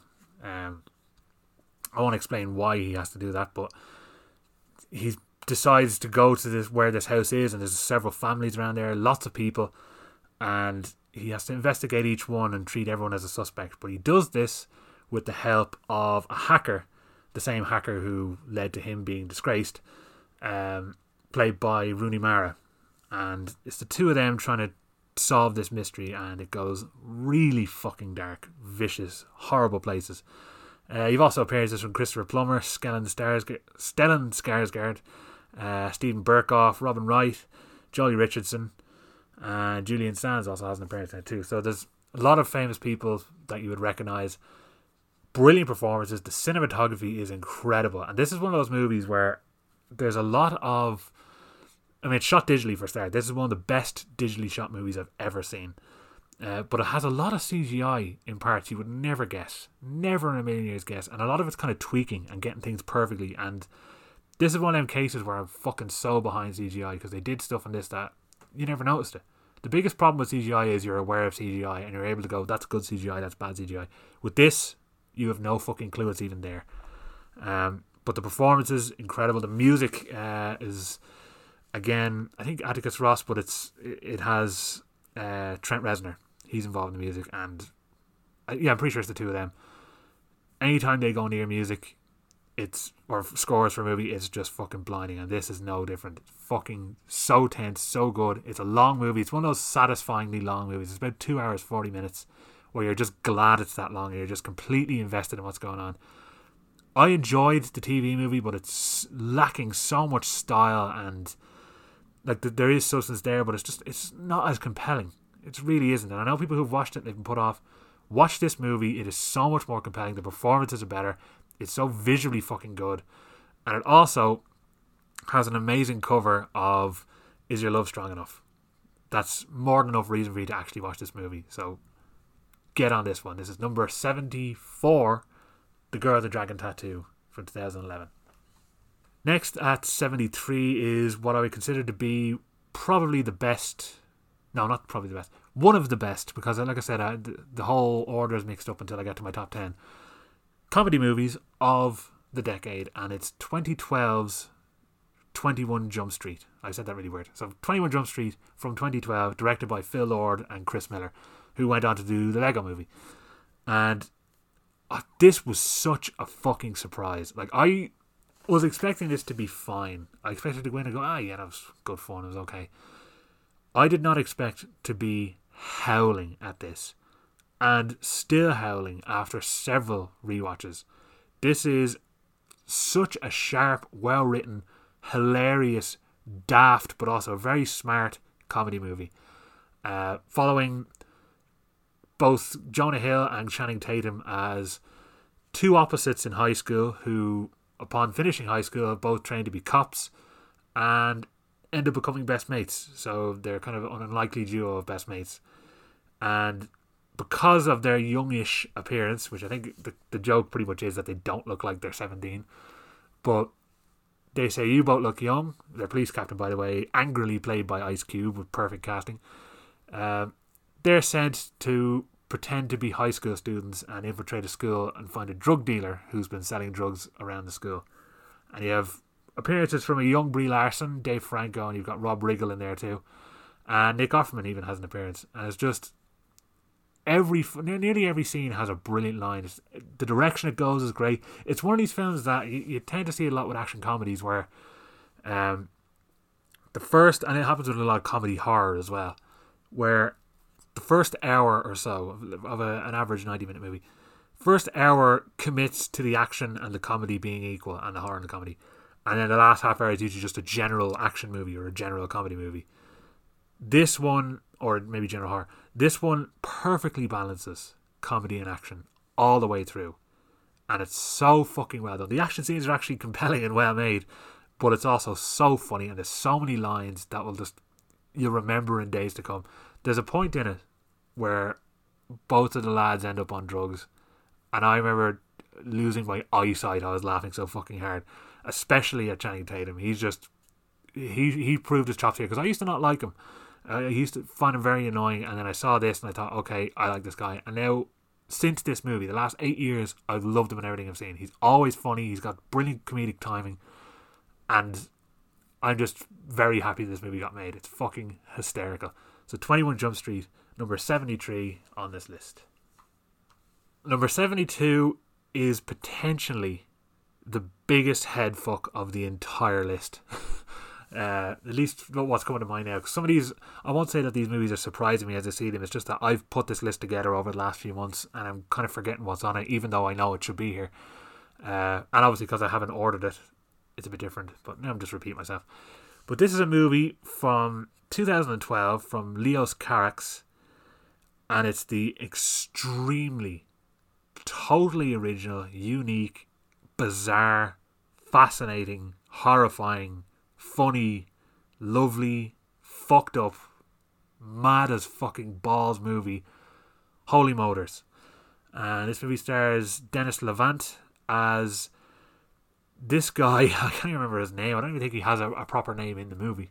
At least it's not coming to me now. But he's a guy who travels around in the back of a limousine, dressing up and becoming these characters, these people that he just goes out and portrays these little scenes. It's like a whole movie of weird, fucking bizarre vignettes where he is every character. There's times where he's playing a fucking really old woman. There's time where he's playing a crazy tramp running around eating fucking flowers. There's times where he's a Russian gangster. There's times where he's a father of a girl going to a birthday party. There's all these different bizarre set pieces that he's the actor in. And the movie's very fourth wall breaking in that way, because it's like the movie knows these are set pieces too. And you're just following all these different things going on with this character. And you've appearances from Eva Mendes.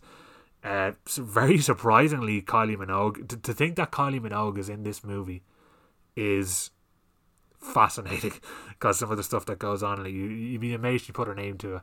And Edith Scobe, who she actually was in a movie. I've not watched it. This is one that's been on my list for years, but it's called Eyes Without a Face, and it's like almost like a sequel to that, because her character behaves like the poster for that movie. There's a very clear direct visual reference to that movie, and it makes you wonder, is that supposed to be in the same world? And it asks a lot of questions, but this movie is just totally unique. There's one section in the movie that I remember catching me totally off guard, and it's a musical set piece, happens out of nowhere, and because this movie's like, it's such a strange mix of different things, it doesn't feel strange that it happens out of nowhere. It's just that I remember watching it going, this is a fascinating, amazing musical set piece that I would watch as its own thing. And here it is thrown in the middle of this movie full of crazy CGI sex and murder and singing and like a musical duet. It's just, there's no fucking movie out there like this movie. It is totally unique and it's amazing, and I highly recommend it. So number 72, I think it's 72, is Holy Motors. At 71 is one of the most infuriatingly underrated films in the last decade. For some reason, I know lots of people who I thought would love this film who don't. Now, the majority of people I know absolutely love it, and they should. But fucking hell, this movie, and this is another reason why you shouldn't trust IMDb, because this has something like 6, which is a fucking joke. And this is Andrew Dominik's third movie. His first movie, Chopper, is amazing. Assassination of Jesse James by the Carrot Robert Ford is one of the best things ever put to fucking film. And this is his film of the decade. Well, his only one of the decade, really. He did a Nick Cave documentary as well, which is really good. But this film is 2012's Killing Them Softly. Now, this film is based on a 70s book. I think it's Coogan's Trade. I could be mixing... I know there's Coogan's Bluff, but I think that might be a Clint Eastwood film. But this one is just fucking one of the most meanest, grittiest fucking crime movies that has come out the last decade. It's another introduction to Ben Mendelsohn. So it was after I saw Animal Kingdom, I saw him in this, and I realised, yeah, this chap is fucking... I mean, he was already one to watch anyway from that, but he really made a fucking name for himself with this one. But it stars Brad Pitt, Scoot McNairy, Ray Liotta, Richard Jenkins again, who will appear several times because he's just one of the best actors ever, as far as I'm concerned. Sam Shepard makes an appearance here. Ray Liotta, James Gandolfini, fucking heaps of people you'd recognise in this. But it's just a really stylish, artistic, ugly, violent, just nasty, but really fucking gripping and a brilliantly written piece of work. And yeah, I don't want to say too much about it. It's two guys decide, well, three I guess, but two guys follow through with the robbery of a card game, which then requires a fixer of sorts to come in and sort the situation out between these junkies and the mafia guys who are running the card game. That's the most basic way I can describe this film. But this is one, and it's fucking... I mean, I suppose the good thing, like I said, I mentioned earlier how I got Hereditary in deals for £3. I got this in deals for £1.50, which, while is amazing, and I'm delighted I could, it is kind of sad that it's just kind of delegated to the deals pile. Like, this deserves proper treatment. I would actually love if Arrow or someone out there, or even Criterion, or just a good independent label, would pick this up and just release a fucking amazing special edition of this, big hard case, even a digibook, something. I just love a really good, amazing special edition of this, because this is just a masterpiece as far as I'm concerned. So definitely give this one a look. Oh, I should say, number 71, Killing Them Softly, from 2012. I know I said it already, but I'm going to remind myself at the end of each film just so I keep track. And number 70, then you have one that I haven't actually watched since it came out. I only watched it the one time and I remember being fucking blown away by it, but I did pick up the Blu-ray then about a year or two later, maybe could have been 2 or 3 years later. But this one I just thought was fucking amazing, and it's another one from Steve McQueen, who I mentioned earlier on. It's not Hunger, but it's, although it was Hunger, that was 2008 I think, so that wouldn't have qualified anyway. But this one is 12 Years a Slave from 2013, and it's by, did I mention Steve McQueen? I feel like I might have said him. Yeah, I did. I definitely said him a minute ago. But yeah, 12 Years a Slave. This film was just fucking seriously raw, and just fucking fantastic. And another one where it's full of people you'd reckon. Like, this is the first movie I ever saw Lupita Nyong'o in, and she made a seriously good impression in that.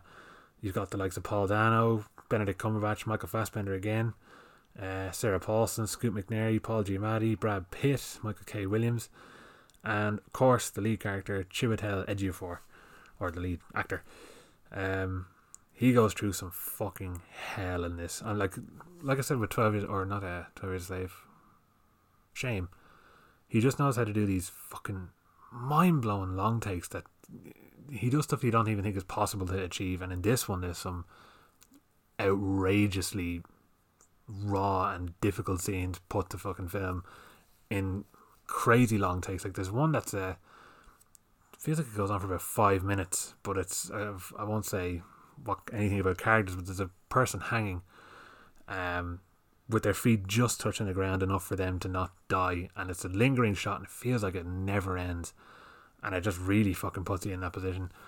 I mean, the title makes it pretty obvious there. It's about a slave it's about a real guy actually named Solomon Northup, who was a free black man in New York who was abducted and then sold into the slave trade.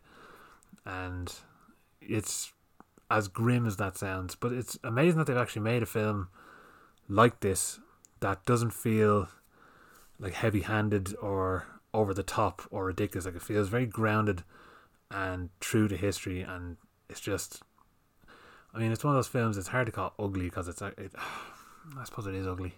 I mean, obviously it's slavery, of course it's fucking ugly, but because it's such a decent art piece, like, it's hard to call it ugly, but it really is something fucking fantastic. And I think there wasn't a lot of movies about slavery. There's been a lot more now. There's been several now since this has come out, but I think this one kind of started a new trend is the wrong word, but I suppose it got the ball rolling on a lot more stories to come out. It's like Harriet was one that was out just this year, or it might have been released at the end of last year over here, but it's in the last while anyway. So yeah, there's lots of them, but this one is just seriously fucking good. I mean, Steve McQueen so far can do no wrong. He might talk some bollocks sometimes, but he's a fucking superb director. He hasn't let me down at all in that way. And I nearly included Widows in this top 100. I really, really fucking like that film, but I probably wouldn't make the top 100. But definitely worth watching. And another one that just has insane long takes that are fucking almost too good for their own good. No, that makes no sense. But yeah, number 70. That's not 71, is it? No, 70. 12 Years a Slave from 2013. And I've unintentionally had these two films back to back. Another slave film. Although when I say that 12 Years a Slave kind of got the ball rolling on movies about slavery, I mean that in the sense of serious movies about slavery and more factual ones. This one is, I can't call it exploitation. I think it's an exploitation movie in terms of the type of action it is, but it's not exploitative of slavery. And that is the master himself, Quentin Tarantino's 2012 movie Django Unchained. I mean, there's not a lot I can really say about Tarantino that I haven't said a million times already. I suppose I haven't really talked about Django though. I mean, I've been talking about Once Upon a Time in Hollywood constantly for the last for every episode. I don't think I've actually done an episode of this podcast where I haven't mentioned it. Anyone who's because I mean, once I fucking record these and put them together, and I tend to forget a lot of the stuff I talk about, which is probably why I've repeated myself 20 million times. But anyone who's listened and has a decent memory, let me know if I've actually mentioned Tarantino in every episode, and that includes the 2-part Oscar one. Well, actually no, of course I'd mention him in that. Maybe I didn't mention him last week. I don't know. Anyway, someone let me know. But this is a fucking amazing film. You have, this is his first time working with Leonardo DiCaprio as well, but you have Jamie Foxx, who plays the titular Django, and Christoph Waltz. It's the first, was it the first thing I've seen him with? No, Inglourious Basterds was. Although he won, was it this one he won an Oscar for? I think he got the Oscar for this. And Tarantino, I think, also got it for the screenplay. But he plays a German bounty hunter who frees Django and essentially recruits him to help it recruits him as another bounty hunter, and they go around taking people out. And obviously it turns a lot of heads because you have a free slave, well, he's not a slave anymore, you have a free man walking around with this German bounty hunter armed to the teeth, and the public don't know what to do about it. But they end up going head to head with, how did I forget his name? Leonardo DiCaprio. Fucking hell, my brain's on fire here.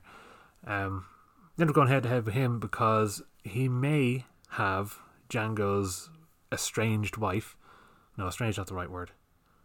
His wife, anyway. He has her as a slave, and they're embarking on a mission to try to get her back. You have blinding performances from all of them, especially with the addition of Samuel L. Jackson, who is just this is probably one of the best villainous roles he's ever done, because he's just he's a piece of shit like no other in this movie. Kerry Washington as well is fantastic. James Remar has 2 parts in this, and you have the phenomenal Walton Goggins, who I will just watch in literally anything. I don't care what it is, I'll watch it. He actually has some fucking cheesy looking Lifetime style family sitcom, and I want to watch it purely because he's in it. That's how good he is. He doesn't quite shine as much in this as he does in The Hateful Eight, let's say, because he doesn't have as big a part, but he's fucking great in this. But yeah, this movie is just one of the most entertaining 2 hours 40 minutes you'll ever spend. It's ultra violent, like cartoonishly violent, but anytime it's showing you the horrors of slavery, it's never over the top. It's really serious, gritty and horrible. It makes you feel horrible.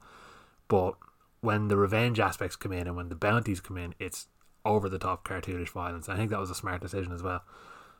Plus savage soundtrack, excellent acting, brilliant set pieces, loads of tension. I think he was trying to keep the tension of Inglourious Basterds but make it a bit more fun. And I think for the most part he did a great job of that. So this film is fucking phenomenal. I've watched it so many times. I saw it twice, maybe 3 times in the cinema fully, but I was working in the cinema at the time when this properly came out, so I got to see at least 40 minutes of this movie almost every day for fucking several weeks, because I'd be in and out of the screens, and I always saw the ending, because we'd have to wait at the end of a movie to kind of guide people out and then tidy up. So I got to see the ending of this movie so many times, and I just fucking love it every time. I never got sick of it. So that's the sign of a fucking great movie. And plus DiCaprio puts in one of his best roles ever, which he quite literally drew blood to fucking do. So if that's not enough reason to check it out, I don't know what is. But number 69, Django Unchained from 2012. I'm starting to think now I should have actually had Shame at number 69. It would have been a bit more appropriate content wise. But let's move on. At 68, this film blew my fucking mind. Pun half intended. Which you'll understand now in a second. It is Jeremy Saulnier's Blue Ruin from 2013. Now, I saw this, I actually wanted to see this because of the poster. The poster's fucking so good. Obviously teal and orange is a kind of tired colour palette for posters. It's in fucking everything, especially... Well, although I think posters are getting a bit better now. Once people really got sick of teal and orange, they stopped doing it as much. But for a lot of that last decade, there was teal and orange posters. This one is teal and orange, but it's fucking amazing how they do it. Really good silhouette, really atmospheric. It just sets the tone of the movie so well. And I've said this before about Jeremy Saulnier's films, well, at least two of them, including this. He makes... Well, he's one of a few directors, and I'll mention the other one later, but he's one of these directors that makes the movies that I've always wanted to see, and makes the movies I've always wanted to make. If I've ever come up with movie ideas, which I come up with fucking movie ideas all the time, I write them down. Some have turned into little screenplays, some have turned into nothing, but every time I'm doing them or coming up with ideas, I'm always trying to think outside the box and do things characters don't generally do in movies, and all that kind of shit. And in this movie, the lead character does every decision that you don't expect him to make, but it's probably what you would do. Like, you'd see these movies, like any other movie would go in a direction where you're like, okay, he's obviously going to do this, and it'll probably work out. Whereas this, he does something, you're like, oh shit, I never thought about that, and it doesn't work. And you're like, oh fuck. So he tried something and it didn't work. Like, there's so much human error in this, and it just makes everything so much more compelling. Like, there's at one point, he tries to slash a tire of a car, and I mean, tires are fucking highly pressurized and strong, so when he tries it, the knife pretty much stays where it is, but he slashes his hand while he does it, because his hand just glides up the knife, because he's not that strong. He's just not this super cool guy that he thinks he is. There's little things like that, and just traps he sets up, how he goes about fixing himself. Just it's hard to describe all the little things, but the general plot of the movie is that there's this guy who's homeless and he's living out on the beach, and he lives in an old shitty car, a blue car, and one day a cop comes to pick him up, and you think obviously he's probably getting arrested, but it's just a cop who actually knows him from years ago and says, look, the guy who killed your parents is getting released from jail in a few days, thought I'd let you know. And this sends him on a revenge mission to get the guy who did it after all these years. And again, the less I say the better. The first 20 odd minutes of this movie are dialogue free, pretty much, and you learn everything you need to know about this character in those moments. It's just fucking so well done. It's Mason Blair, who I mentioned in my top 20. I can't remember why. Oh yeah, he was in the fucking really awful Kindred Spirits movie that Lucky McKee made, which, by the way, he has one of his, probably his most popular film, The Woman, is now coming to Arrow Video with a special edition that includes the sort of prequel movie Offspring in it. So there's something worth buying, because The Woman's good crack. But I digress. Blue Ruin from 2013, Jeremy Saulnier, one of the best directors working out there. This movie, absolutely phenomenal. And I can't remember the guy's name now that I'm trying to think of him. Could be Devin Ratray. I might be wrong. I'm probably wrong. But the guy who plays Buzz in Home Alone makes a brief appearance in this movie. And I didn't realise it till afterwards. But when I saw him, I was like, oh fuck, he looks entirely different. But now if you're looking out for him, you're probably seeing. But yeah, Blue Ruin from 2013 is it's a modern masterpiece as far as I'm concerned. Absolutely incredible. And an almost a contender for the top 10. Like I said, the top 10 was tough. All these films are eligible for that top 10, but I had to really whittle it down and think about what I would include in there, and this nearly got in. So yeah, at number 68, Blue Ruin.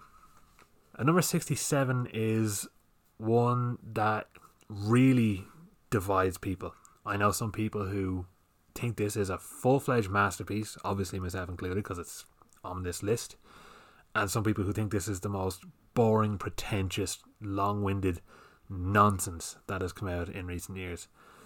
And I mean, partially they're right. There are moments of this that have their problems, but just the level of atmosphere, the look of the movie, the grit of the movie, it's such a fucking ugly piece of work, but obviously beautiful because it looks amazing as well. It's shot in Thailand. I should probably say what it is. It's 2013's Only God Forgives, directed by Nicholas Winding Refn. I've actually I'm looking at it now, the poster for this on my wall from the cinema. It's fucking huge. And yeah, I pretty much sleep every night with Ryan Gosling watching over me. So all my female listeners must be jealous. I'm probably the odd lad. But this movie is a really bizarre one. It was a risky fucking move for both Ryan Gosling and Nick Refn, because this was directly after the success of Drive, and it's a straight, like, it takes place in Bangkok, as I said, and Ryan Gosling is a drug dealer who lives with his brother, and they own a Thai boxing club just as a front for it. And their mother, who's played by Kristen Scott, oh, fucking hell, my mouth's gone to shit. Kristen Scott Thomas. There we go. She owns the place and kind of runs or controls them through it. But his brother is murdered because he's a total scumbag, and I won't say why, you'll understand when you watch the movie. And now the mother, who pretty much bullies Ryan Gosling because his character is very reserved and timid, she pretty much bullies him into going to get revenge on this guy. So, and this is all the while you have, I'm not even going to try to pronounce this. Oh no, I will try. Vithaya Pan's Ringarm. I definitely butchered the pronunciation of that name, but he's a cop in Thailand who's trying to track these lads down, and he's got a very vicious, violent way to inflict justice on people who do wrong. That's about as much as I'm going to say, but this whole movie, every single frame in this movie is like a screensaver. I actually have a frame in this movie directly taken from the Blu-ray as a screensaver on my computer, and you would swear this was a fucking customized, amazing image that was professionally taken just for this moment. Like, it's hard to believe this is a frame of an actual movie. It's extremely slow burn. It's about, I think it's about 90 odd minutes, but it is very slow, and that threw a lot of people off. They weren't happy with it. They were probably expecting another sort of fast-paced, dreamy, nice vibe that Drive has, whereas this was just a really ugly, run-down, but visually amazing, slow burn, very much a character study as well. So it was a very different direction from Drive, and I think that threw a lot of people off. But for me, this is just one of the finest films of that decade. Like I said, as a visual treat, and in terms of just the grittiness and the stuff that's going on in it, it just has you completely zoned in. You're always wondering what's going to happen next, because the explosions of violence and everything are just so jarring and surprising and really raw and vicious. So, Only God Forgives from 2013 at number 67. And number 66 is what I would consider to be one of the best horror films of the decade, and one of the most underrated fucking horror films of the decade as well. No one talks about this movie, and they really should. And that is The Borderlands from 2013. Now, by Elliot Goldner, by the way. I think there was another film called Borderlands, and it's something to do with like the Mexican border and some sort of demonic culty shite. That has nothing to do with it, or to do with this one. This is about two investigators from the Vatican who disprove paranormal activity. Their whole thing is that when you see all these amazing videos coming out of weird spiritual noises and stuff flying off the walls in churches and all this kind of shit, they go out and go, okay, you're doing this by having speakers under the desk, you're having strings pull this off. So they're known for debunking all the bullshit paranormal activity stuff. And they basically have to go out to the middle of the West Country out in England to find out if this weird event that was recorded on video at a church was real or not. And there's a slow descent into madness throughout this movie, and that's all I'm going to say. But I saw this at Horathon. This was one that I reluctantly went to, because I think the movie I wanted to see was either on before or after it, and someone just said, you have a spare ticket to this if you want. I said, alright, fuck it, I'll go to it. Ended up almost being the highlight of the festival. Actually could have been the best film I saw that year. And I was sitting close to the screen too. That's where the speakers are really strong, so every noise in this movie just shot up my legs. But there's so much subtlety in this movie. It's actually, here's the kicker. It's a found footage film. For a lot of people, that would turn them off. Normally it would turn me off. But this film is done so legitimately and so brilliantly, and there's actually reasons for the fucking found footage to be there. It's not just a bunch of teenagers sneaking into an abandoned building and happen to awaken some fucking spirit. This is actual owl lads. Like, one of the lads looks like he's in his late 40s or something, maybe early 50s. The other guy's in his like mid to late 30s, and you're following these lads. It's so much more believable. It's not annoying teenagers, so immediately you're already invested in what they're talking about. And the amount of subtlety in this movie, because a lot of found footage stuff is, I mean, they'd be walking through a tunnel somewhere and something will happen, and you'll have the guy at the camera, like, he's too cinematically minded in these movies, the way he films everything. Like, there's no urgency or panic. There's times in this, because they're wearing head cams, it makes it a lot more believable. But they could be walking around and you'll see something that they haven't seen, and instead of them reacting to it and trying to make it scary, you're sitting there going, oh fuck, I just saw that, they didn't see that, and it immediately ramps the tension up, and it's so fucking well done. It goes places. The sound design is so nerve-wracking. This is one of the best horror films of the decade for sure, and the only place to get a Blu-ray of it is Germany, I think. I remember getting it for about $2.99. So if you can get your hands on a copy of this, do it, because this is one of the best of the decade. So that's number 6, The Borderlands.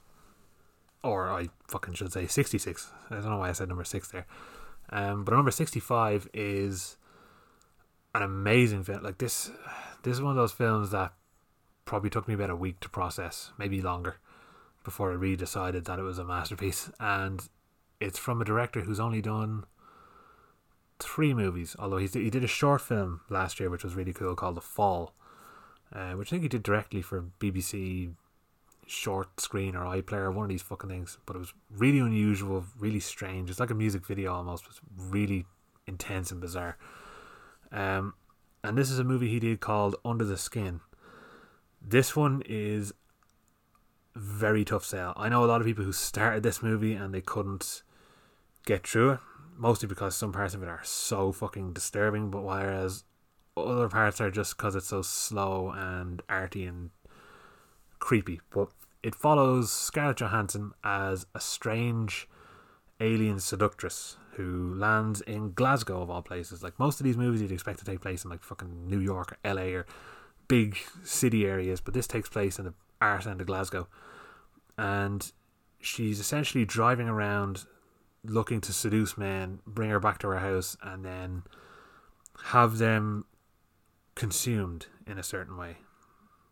I don't want to say much more than that. Already kind of probably gives away a bit too much, but you figure this out very early on. But it's seriously strange. Like, the opening moments of the movie are these weird, it looks like an eye being formed with fucking her learning how to use the English accent or Scottish accent. Oh no, she has an English accent in this. Learning how to speak English, how to have a human accent. And she just acts so bizarrely and out of character, and all the interactions in this are real.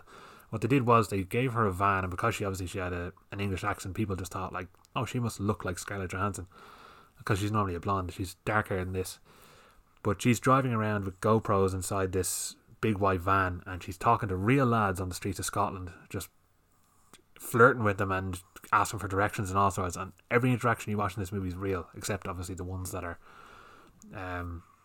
more to drive the story. But everything else, it's like this whole movie was done in secret, and there's just such a fucking unusual, unnerving atmosphere. There's a scene in it, this is usually a scene where people tap out, that involves a beach, and you'll know it when it happens. And I highly recommend people watch this. It was on Netflix at one stage, I don't know if it still is, but I remember just watching it and thinking, this is beyond fucked up. It's just so it's so alien. That's the best way I can put it. It's the kind of thing you're looking at and going, this is exactly how an alien would react to this kind of situation. But yeah, it's a strange one. Visually fucking amazing. There's stuff in this movie I don't know how they achieved. And the music by Mika Levy, I think is how you say the name, or Michael Levy, I'm not too sure. Really, some of it's really nice. Some of it's just, it's like these unusual alien tones. It's almost like communication or like signals or some shit like that. But where this movie goes is just so strange, dark, bizarre, and there's really nothing like it out there. Highly recommend this one. Oh, that's Under the Skin at number 65. Number 64 is one of the most brutal and raw prison movies I've seen nearly ever. And I find if it's set in England, like, so I've seen Scum obviously, and that just feels so much more realistic than when you're looking at movies that are set in like San Quentin or something like that. Like maybe it's a cultural thing because this is close to Ireland, but this is one by David Mackenzie and it's called Startup. And I think this might be the first David Mackenzie movie I saw, but it immediately put him on my map. I saw this movie and thought, okay, this guy's one to watch. Jack O'Connell's in it, who's just always fucking amazing. He always puts in 110%, and I'm glad to see him doing so well these days. And you have Ben Mendelsohn again with Rupert Friend in there too, and Peter Ferdinando makes a small appearance. He's also going to be mentioned again shortly. But this one, it follows Jack O'Connell, who's just turned 18. He was in a Borstal, but how old is he? He's 19. Either way, he's just come from a Borstal and he's now moving into the big league. So he's going to a proper prison for some violent crimes that he's done. And he's just a general, was ASBO the word? I can't remember the word. I know it's an English term, but he's effectively going to prison for the first time. But the person who's really big up in that prison is Ben Mendelsohn, who's his dad in the movie. So it's a very strange father and son bonding film in a prison. Not like that. But Rupert Friend plays a sort of guidance counsellor who's trying to help him out and help other people out. So he's got Rupert Friend on his side of trying to push him away from a life of crime, whereas his dad, in a sense, is pulling him into it. And it's just, I mean, this movie, it's like a fly in the wall situation. Like, it's so gritty, so realistic. And there's parts of it that reminded me of Bronson. Like, obviously Bronson's very stylish and over the top at times, but just the behaviour of certain characters, and this is very like Bronson. It's so, like, I don't even know how to describe it without repeating myself nearly, but it's like genuinely a documentary taking place inside a prison. It's fucking amazing how they did it. And I think this has a lot in common atmosphere wise to an Irish film, which is actually directed by an ex-teacher of mine, Frank Berry. It's a movie he made called Michael Inside, which I thought was really good and well worth watching as well, actually. But this had a lot of tonal similarities and the looks of the movie and some of the sort of prison politics. And because, like I said, this is very close to home in terms of only just being across the pond, or not even that far across the pond, just fucking half-hour ferry away, it just made everything feel more relatable. Not that I'm a criminal, obviously, but just in terms of realism. I mean, that's the way it is with almost any kind of British movie or Scottish movie or anything like that. It always feels really realistic and natural to me. I don't know how Americans feel about these kind of movies. Do they find it realistic, or do they find it over the top, or what? But it's very true to life, these movies. And I think what was interesting about this movie was that when it came out, here I am going on about fucking certs again, but it had a 16s rating in the cinema over here. Now that can sometimes mean an 18s rating, like a lot of the time it is. I think The Gentleman was actually 16s here and an 18s in England, but I think this movie got a 16s not because they thought, okay, it's not quite an 18s movie. I think they wanted people to get a look at where some fucking asshole 16-year-olds are probably going to end up. And they thought by making it 16s, they go, oh yeah, we'll go see this. And then they watch it and get a fucking life lesson. That's my theory on this movie. And it's a good lesson to learn, because this movie shows you that crime does not fucking pay. I mean, lots of movies do, but this one in a more local setting for me, I suppose. So yeah, 65, I think. Or 64. Yeah, 64, I'm pretty sure it's that. Startup from what year was it? 2015, I think. No, it might have been 13. Fuck it, around that time, 2013. At 63, this is one that was actually quite similar. Maybe not necessarily, kind of tonally, although this is a lot darker and more serious at times. But this is Ron Howard's Rush from 2013. Very similar in ways to Le Mans 66. I I suppose that I was as gripped because the driving scenes in this movie are jaw-droppingly well done. Oh god, I'm trying to train myself not to call it Ford v Ferrari. Le Mans 66 had amazing driving scenes as well, but this was a strange one because, like Le Mans 66, I don't know anything about cars. I don't care about cars. Well, I know this isn't quite the same because the Le Mans 66 is actual cars, whereas this is Formula 1, so these are a different type of cars, but racing, let's say. I don't know anything about that shit. But this is based on two real guys, James Hunt and Niki Lauda, who in the mid-70s had a very friendly rivalry. I think it started off as enemies and grew to an understanding of friendship. And the movie, I suppose, kind of it prolongs that, I suppose, for the sake of drama. But this movie is incredible. It's Chris Hemsworth plays James Hunt, and Daniel Bruhl plays Niki Lauda, and you've Olivia Wilde making an appearance in there as well as Stephen Mangan and Christopher McKay. And it's just, I remember just thinking, like, would I be interested in it? I thought it was just going to be a very nuts and bolts, basic biography movie, but I was totally gripped. I didn't know anything about the story, and it's fascinating. It's one of those real, you're just almost inspired by the end of it. It's such an amazing fucking story. And again, I know nothing about racing. I don't care about racing. This kept me interested the whole way, and it's quite adult as well. I didn't even realise it was going to be like that, because obviously the Man 66 is quite accessible, and I suppose this is to a degree, but there's some kind of dark moments in this and a lot of language in it too I didn't expect. So yeah, this one is just jaw-droppingly good. And Ron Howard, I can't even think what he's done in the last few years. I know he did something there recently. It's just not sticking out for whatever reason. But I don't think he's done it as memorable as this, that's for sure, because this is the only thing that really stuck out when I think about Ron Howard in recent years. Oh no, he did Solo, didn't he? Yeah, this is infinitely better than Solo. So yeah, 63, Rush, highly recommended. I'm not sure why I keep saying highly recommended. I mean, obviously all of these films are recommended if I'm fucking talking about them. And I probably said that already. It's surprisingly tiring to do this, as much as I enjoy it. But like, there's times that by the end of it, I'm like, my head is on fire.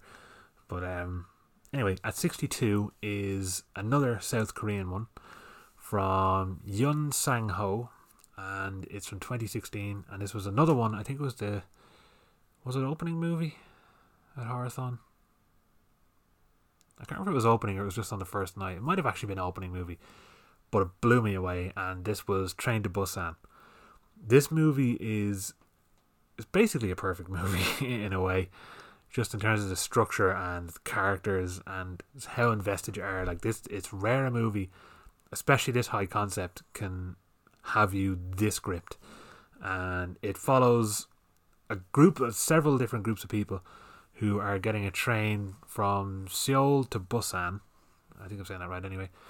And while this is happening, an extreme zombie outbreak occurs, and you're following a non-stop train that's flying between these two stations, and all the carnage in between, and all the people who are becoming infected on the train, and how these passengers have to deal with it and separate themselves and take out the zombies, and just all these different really clever, smart ideas as constantly building intention and building. Like, these characters don't get a second to rest. Once they get overcome one obstacle, it's like, okay, now what the fuck are we going to do about this next thing? And they have to really think on their feet and be smart. And you've just got really great characters. You care about everyone in this movie. They really briefly, quickly set up all these different, like, what these people's lives are like. And I can't remember a lot of the names, to be honest, because there's so many of them, but there's one that sticks out, and it's Dong Suk Ma. I think that's how you say it. Or if you mix up the letters, because like I said, these names are strange, but it says Ma Dong Suk, so you can take that whatever way you want. But this guy, man, he steals this whole fucking movie.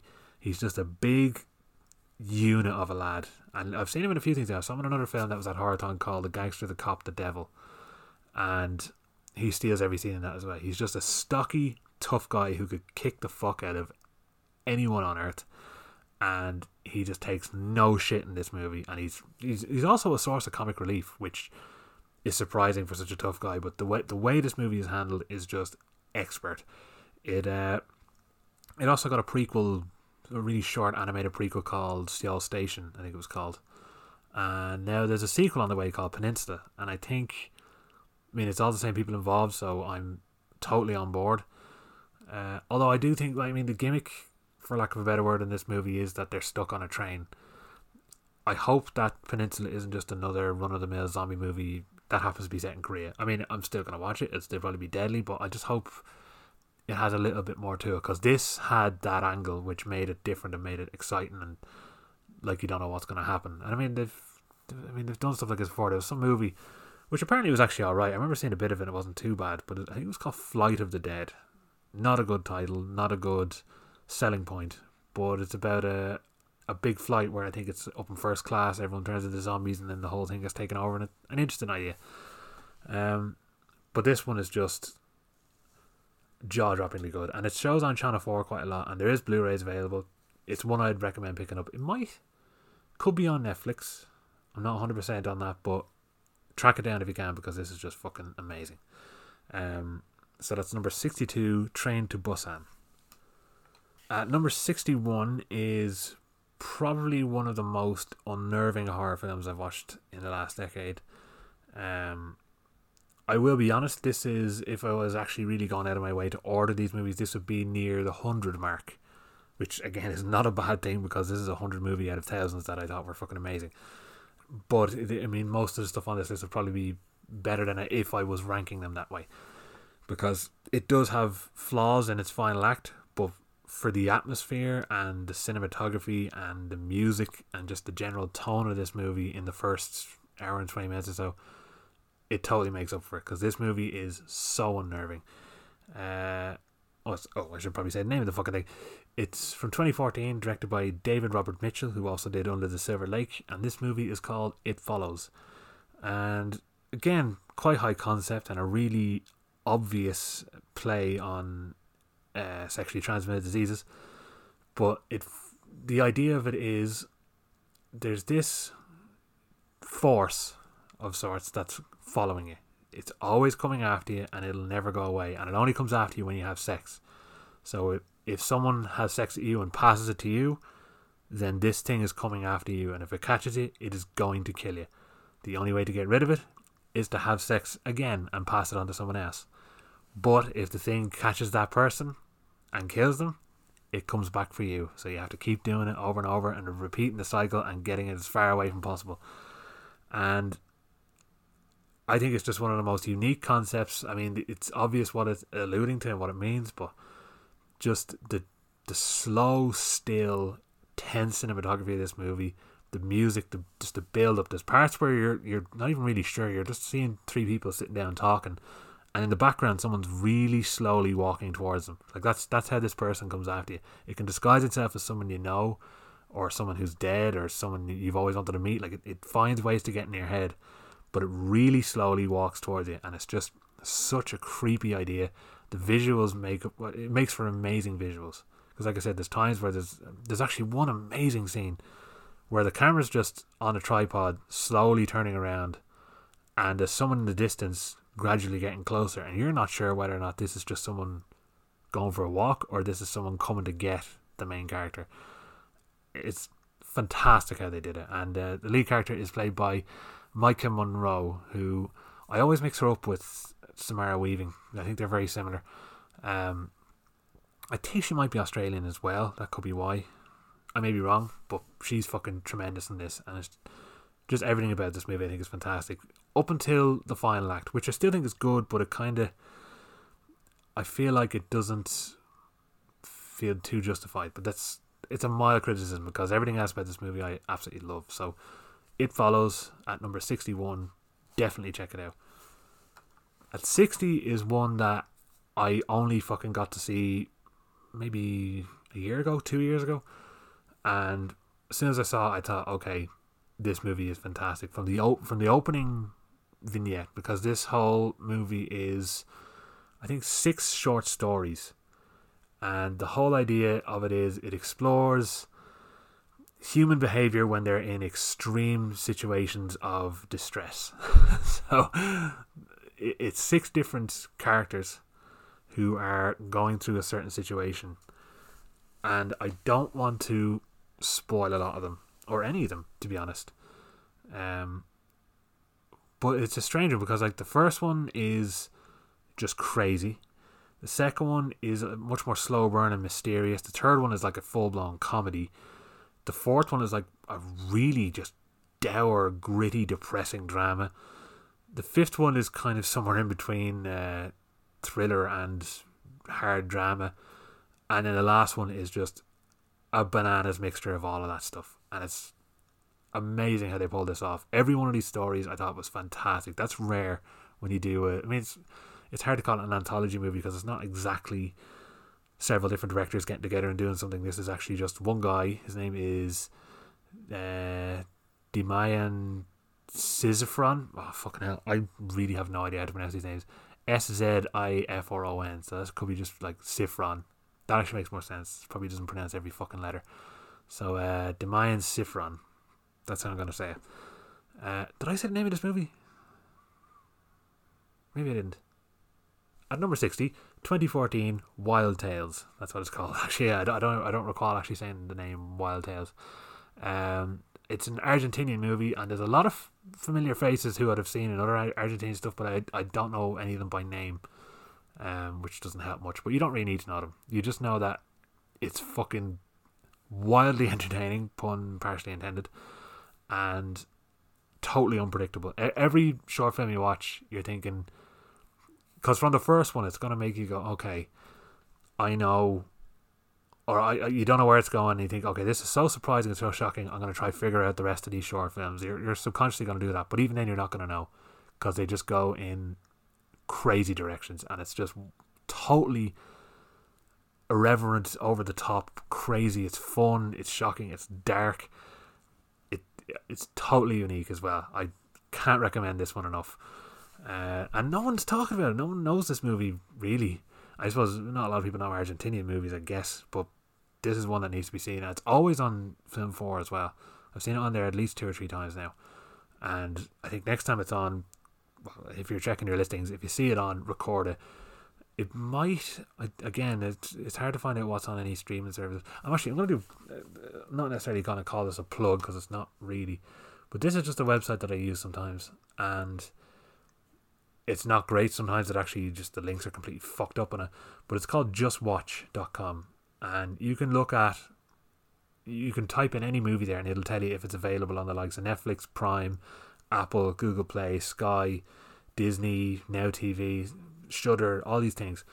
So I think if you're interested in any of these movies, type them in there and see that they pop up on the likes of Netflix or Prime or whatever you might be more prone to using, just to save you going in and out of all the different apps to try find them. And if they're not available there, I recommend buying all of them. All these are worth a purchase in my eyes. So at number 60, Wild Tales. Fantastic. Right, we're into the fucking bottom 10 of the first half of this. This is going to be so long. I definitely surpassed my longest episode now. This is for sure the longest, and it's exactly why I didn't do this as a one-parter, because I don't want to sit here talking for 5 straight hours. But the second part of this will come soon, and it'll hopefully be a bit quicker. But we're into the final stretch of it now, and I suppose this is going to be the last 9. Number 60 there would have been the last part of the last 10. So at 59 is another one by the Russo brothers. This is from 2014, and this is the one that really changed the game for the Marvel movies in my eyes, and that is Captain America: The Winter Soldier. Like I said, I've enjoyed all these movies leading up to now. I think they're all great. I love the first Avengers movies. Obviously Iron Man is fantastic, and that set it all off.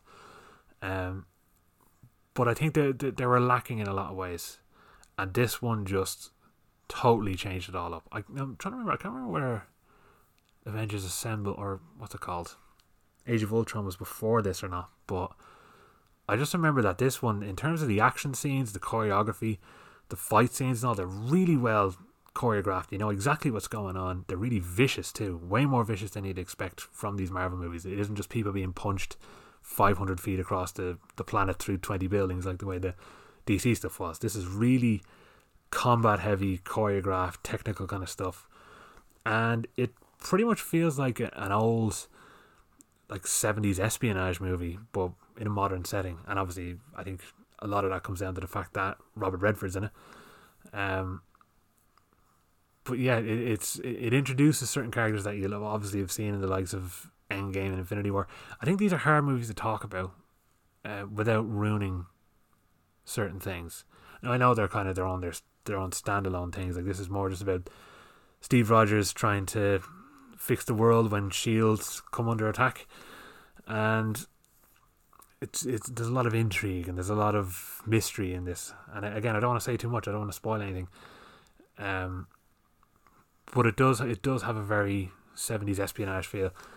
You have the likes of, obviously Chris Evans is going to be in it, Sam Jackson, Scarlett Johansson, but this is the one that introduced Anthony Mackie and Sebastian Stan, Frank Grillo, Kobe Smulders, and all these great people in it.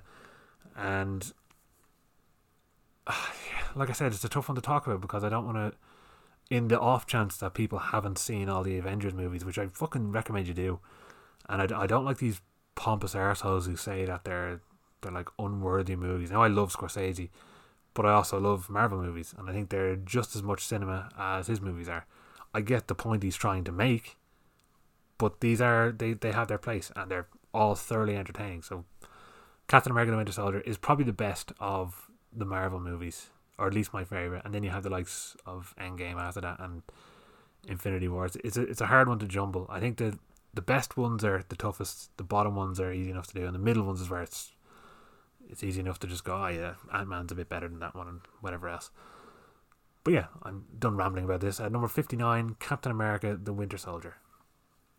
At number 58, we return to the world of Wes Anderson in easily one of his most Wes Anderson movies ever made. I mean, this chap, I know a lot of people were saying about his new movie, The French Dispatch, at least by the look of it, that it's almost like a parody of his movies because of how Wes Anderson it is. But that's the thing, he's developed his own style, it works, and it's excellent, and it's something that you can see people trying to do, but they don't have the charm. People just look at him and think, oh, he's just quirky and does weird things for the sake of weird. But if you look at it, they're all really well written and it's amazingly choreographed. Like, it's all his movies feel like puppets that he staged in his bedroom in some doll's house. Like, that's how the movie looks. It's just fantastic how he does it. But this one is from 2014 and it is The Grand Budapest Hotel. There's a lot going on in this movie, but it takes place over, I think, 2 different time periods. I think Jude Law is he writing a story? I'm trying to remember now because I've actually not seen this since the cinema. I think I might have bought the Blu-ray of this. I'm just investigating here. Maybe I didn't. I thought I did. Well, it could be there somewhere. I have them there all jumbled up at the moment. I should really get back to fucking organising those things. I had them alphabetical at one stage and it was fantastic, but I actually don't have enough room for all my Blu-rays now. Don't worry, I'm not getting rid of them or downsizing it, and I'm just going to fucking get another shelf. But this one, I think Jude Law is writing a story and he meets F. Murray Abraham, and this is in somewhat the 70s kind of time, and he basically says, well, I have a story about this old hotel. This is back when it was thriving, and here's my story of when I was a concierge in the hotel. When I was a lobby boy, and the concierge is his boss, and the adventure that they go on, which involves paintings and items being left in a will and murder and mystery and all kinds of shit. I'm trying to be somewhat vague here with this one because there's a lot going on in it. It's not quite as simple to explain as guy goes on a revenge spree because his parents are killed, or fucking Island of Dogs, little boy goes to try and retrieve his dog.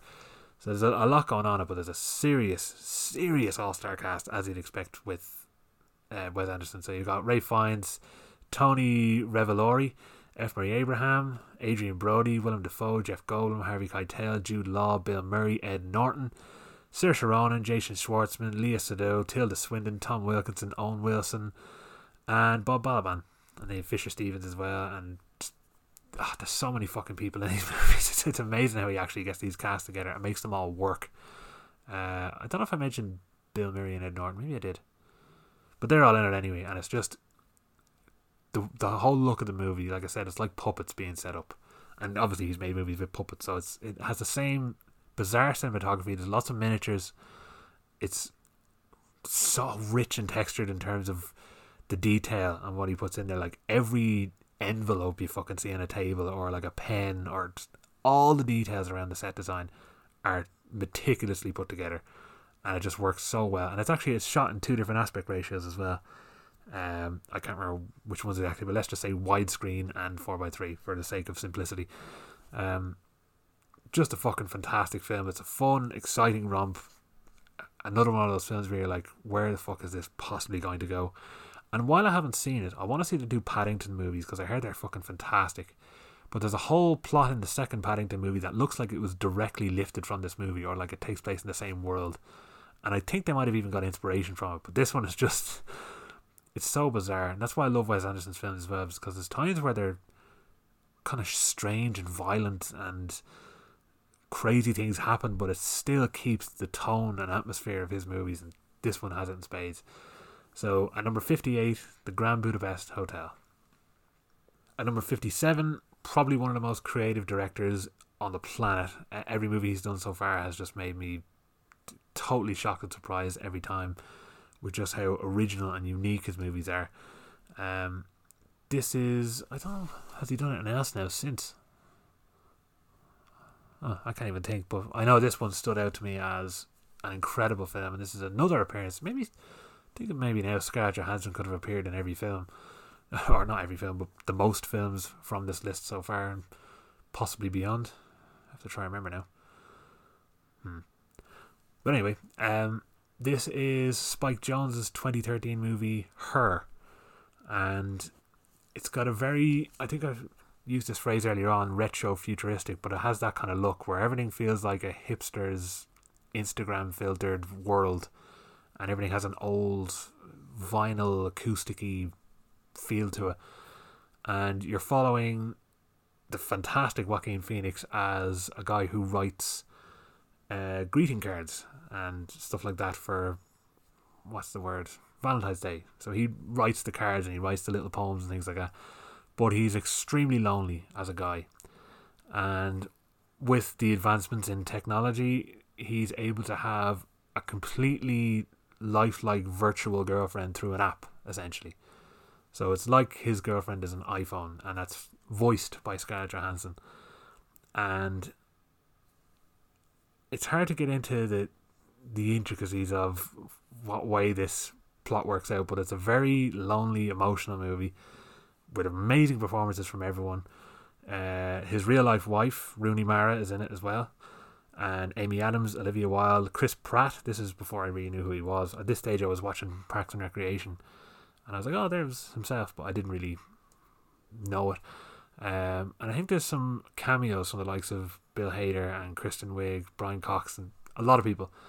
But this is a really just fucking, it's another one of those movies, not obviously not like Blue Valentine, because that's a different level, but it's one of those ones where you're kind of, the high emotions of it feel good, even though they're sad emotions. It's just fantastic how he manages to do this, and he's done it before. If you look at Being John Malkovich and even Adaptation, you have those kind of moments and scenes in it where you're so invested in these characters, you kind of want certain things to work out, and it's just really fucking interesting movie. And I'd highly recommend it. And it's actually become a bit of a meme now, because there's a point where Joaquin Phoenix is lying on a bed, and I can't remember if he's like listening to old recordings of his ex-girlfriend who Rooney Mara plays, or what he's doing it, but I know that he's looking sad and forlorn and towards the camera, but someone turned the footage upside down, and if you look at the wrinkles in his forehead, it looks like a small face, and it's just become a meme now to watch him make weird faces with his forehead wrinkles. But yeah, this movie, absolutely fucking fantastic. I remember when Head was still a shop in Liffey Valley, I got the Blu-ray of this for £4 and I couldn't believe it, because everywhere I had it for like 15 quid minimum. So you can probably get this cheap enough now, and it's well worth the investment. It could also be on Netflix, but as I said, try Just Watch and see what the story is. But yeah, 57, Her. At 56, another appearance from the legendary Martin Scorsese, and it's not going to be the last one, I can tell you that much. In his 2013 just off the wall comedy, which is unusual for him. He has done some comedy stuff, but this one is a straight crazy comedy, and that is The Wolf of Wall Street, the movie that finally, oh no, it isn't, the movie that people thought was going to be the one to get DiCaprio the Oscar, but it was actually a later film, which I'll mention soon. I was just as surprised as everyone else that he didn't win for this movie, because he just puts in 2000% to this performance, to the point where he again injured himself. He did the same on Django Unchained, where he cut his hand on a glass. In this, he dislocated his back for the sake of hilarious physical comedy. It's a real story too. It's based on a guy named Jordan Belfort, who I can't really call him a con artist. He's just more a manipulative stockbroker in Wall Street, and he just knows how to fuck people over with corporate banking, and gets involved with the mob, and just has rakes and rakes of money. And he pulls us all together with the help of his friend Jonah Hill, his character, whose name I can't remember. Again, another movie I haven't watched since it came out in the cinema. But I went out of my way to buy the Blu-ray of this when it came out, because there was a really nice, there's a packet that comes with, obviously it's him standing there in the middle of a crazy party, because the parties that Jordan Belfort had in this movie, this movie is it's a movie of complete excess. It's just nothing but sex and drugs and partying. This movie has crazy amounts of sex and drugs, like almost farcical, but it's all based on real stuff. But there was a really nice packet that had this really lovely yellow slipcover on it with a sort of an American flag made out of dollar signs and drugs and all kinds of shit. It's just really cool. But yeah, you're basically following this guy's start as someone who's somewhat innocent isn't the right word, but he's honest, and gradually becomes one of the most dishonest, scaldy public speaking. He's one of these like public speakers, motivators, and he just knows how to sell people and manipulate. And it's just one of the greediest movies you'll ever watch, but it's so fun. It's 3 full hours of total bonkers excess, and it's just fucking so much fun. And DiCaprio should have got an Oscar for it. And there's obviously performances, like I said, from Jonah Hill, Kyle Chandler, Margot Robbie. But it was actually, I think it was the first thing I've ever saw Margot Robbie in, and she obviously made a huge impression on everyone, especially me. We have appearances, like I said, from Rob Reiner, Matthew McConaughey, and John Bernthal, who is just one of the finest fucking actors working today and doesn't get nearly enough respect that he should. Yeah, this is just craziness, absolute craziness, money laundering, madness. Just, even with all the stuff I've actually revealed about it there, I don't even think I've done half the justice it deserves, because this movie is bananas. Highly, highly recommend it. That's Wolf of Wall Street at number, I think 56 I said there. So we're getting there. We're in the last 1, 2, 3, 4, 5. Yep, the last 5. Oh god, thanks for staying with me this far, by the way, because fucking hell. Up next is one of the best directors of all time, directing 2 of the best actors of all time. One of them, unfortunately, a late actor, and to me, one of the best I've ever seen in my life. And this is one of his best performances too. And the other actor is his best performance, and it's what he should have won the Oscar for, instead of this year winning for Joker, which I still agree with. And this is Paul Thomas Anderson's 2012 movie, The Master. I think this film is just mind-blowingly good. A lot of people, for some reason, compare it to There Be Blood. I think it's because they're roughly, not even really near the same time period, but they're kind of roughly, I don't know. No, I wouldn't even say they're nearly the same time period. I think it's just that they've similar themes and behaviours of certain characters. But this follows Freddie Quell, who's a war veteran who has the most grim alcoholism that you could ever watch. Like, he practically drinks bleaches and stuff like that for the sake of alcohol. And he he obviously suffers from serious PTSD, and he's very much lost after World War II, and ends up as a stowaway on a boat, which is owned by Lancaster Dodd, played by the immaculate Philip Seymour Hoffman. In, like I said, probably maybe his best performance. He's incredible in this. But he has his own special religion that he's the leader of, and he starts to indoctrinate Joaquin Phoenix's character. And it's a very clear piss take. Well, piss take makes it sound more farcical, but it's an obvious reference to Scientology. And so much of this movie clearly is a take on Scientology. And as far as I know, he showed this to Tom Cruise, because he's good friends with Tom Cruise, obviously, from working on Magnolia. And I think they had a bit of a fight over it, but they made amends by the end of it. And I would love to have been a fly on the wall for that argument, just to see what the fuck Tom Cruise is going to say. Because as much as I love the guy, I wish he was just away from Scientology and all that fucking nonsense. But this is just an incredible display of acting. Like, there's one scene in this that's regarded as probably the best scene put to film by a lot of people, known as the processing scene. And it is just one of the most captivating things I've ever seen. Like, it's hard to even believe that these are two actors. Like, you're not watching two real people here. Joaquin Phoenix was robbed at this fucking Oscars for this movie. I think he behaved poorly when he lost. He looked really pissed off and didn't seem too humble. But I'm also not surprised, because he is just incredible in this movie. He was robbed. And Philip Seymour Hoffman, one of the greatest losses in acting history. And there's lots of people in this who are good as well. I've Amy Adams, Remy Malek in a part that I only upon rewatching it I realised was in it. I didn't even know he was in it before. Jesse Plemons, who was fantastic and a perfect choice to play young Philip Seymour, well, not young Philip Seymour Hoffman, his son, I should say, because they look very similar. And I'd first seen him in Breaking Bad, but he was fantastic in this. And you also have Laura Dern. So 2 Oscar winners this year, both appeared in this movie. It's absolutely mind-blowing. And I know there's people out there who don't like There Be Blood, who probably won't like this as well. And I know some people who didn't like this, and I'm surprised. But this movie is his acting masterclass of the highest quality. And cinematography. It's shot on 70mm. And it looks absolutely stellar. Every scene in this movie is shot in a fantastic way. And there's so much deleted footage too. Most of the trailers are actually compiled from footage that wasn't even in the movie, which at first annoyed me, but when I got to see it all on the Blu-ray, it was fucking tremendous. So yeah, The Master at number 55. Outstanding movie. At number 54 is... Now, I've used the phrase raw and gritty and vicious and mean and all these words to describe a lot of crime movies, but this one may take the cake.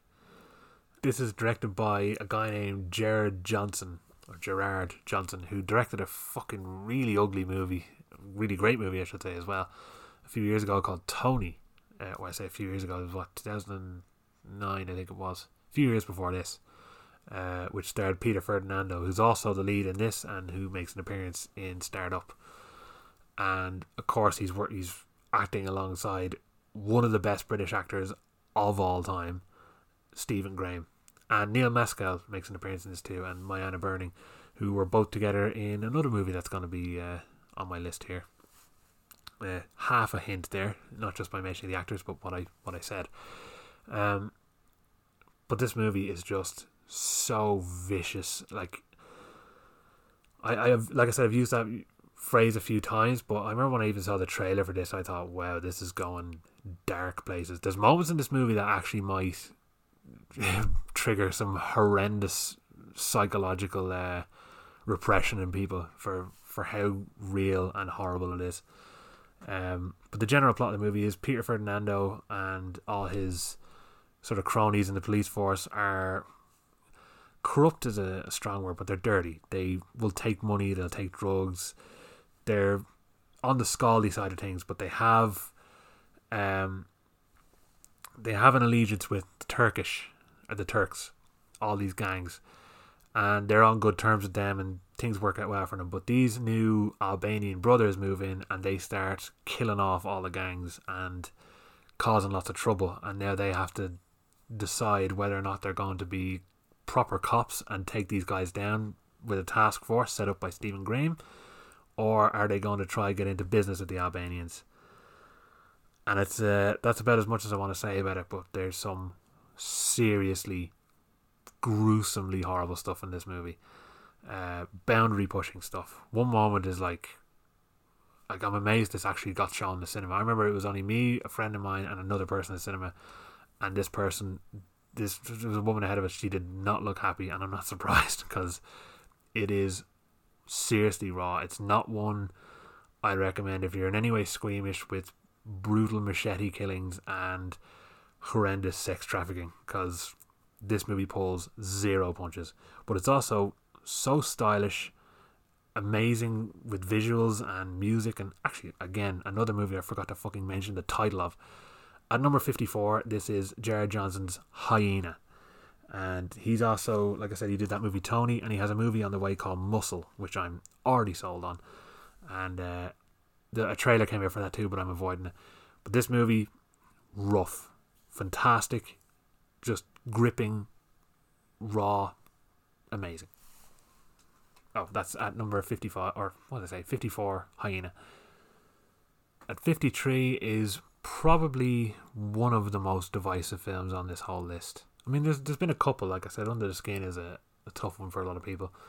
But this one, another very dark, gritty, raw, brutal, and seriously boundary pushing. Like the stuff in this movie that has had people sick and has triggered lots of walkouts, or caused lots of walkouts in movies.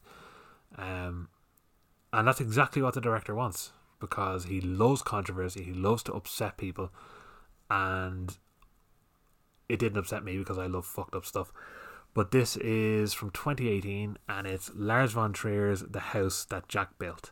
This was one of the best films I saw in 2018, and I was so lucky that I actually got to see the director's cut on its one and only screening in the cinema here just around Christmas time, just the perfect time to see a movie like this. And it follows 12 years in the life of a psychotic serial killer played by Matt Dillon in what is easily the best role of his entire career. And this chap has done some fucking fantastic stuff, but this is top of the list. He is mind blown here, and he's like seriously obsessive compulsive disorder kind of stuff going on with him, to the point where at one point in the movie he is so obsessed about potentially leaving blood behind that he cleans up his crime scene about 20 times, and he can't stop himself from doing it, to the point where it's actually going to put him in danger of being caught, because he needs to clean every little detail. It's a very funny scene. That's one thing you'll know about this movie as well. As fucked up as it is, because like I said, there's parts of this movie that are, people are going to turn this off. I know people who will turn this movie off, and I'm not being hyperbolic here as well. There's certain taboos in horror movies and just movies in general that people can't tolerate, and this movie does a serious fuck you in terms of that. Like this goes places, but it's really funny. Like there's times in this is genuinely a dark comedy. It's not that you're not supposed to laugh at it, or there's maybe the odd joke in it. A lot of this movie is really funny, but it's also twisted and dark, and it takes place over, I think it's 5 or 6 incidents.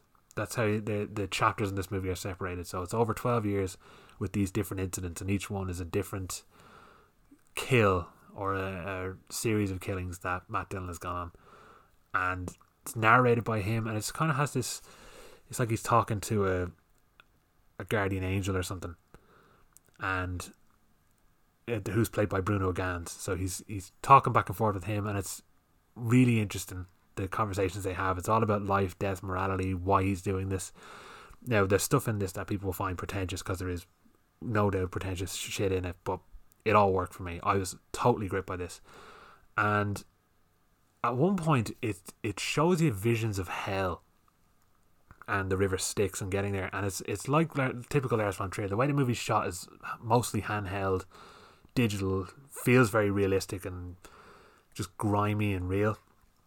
But like Antichrist, which also has similar moments that are just shot really realistic and handheld on video cameras, it has these really intricate, amazing set pieces with visuals in them that are just jaw-dropping to look at. Again, stuff that could nearly always be a screensaver or something like that.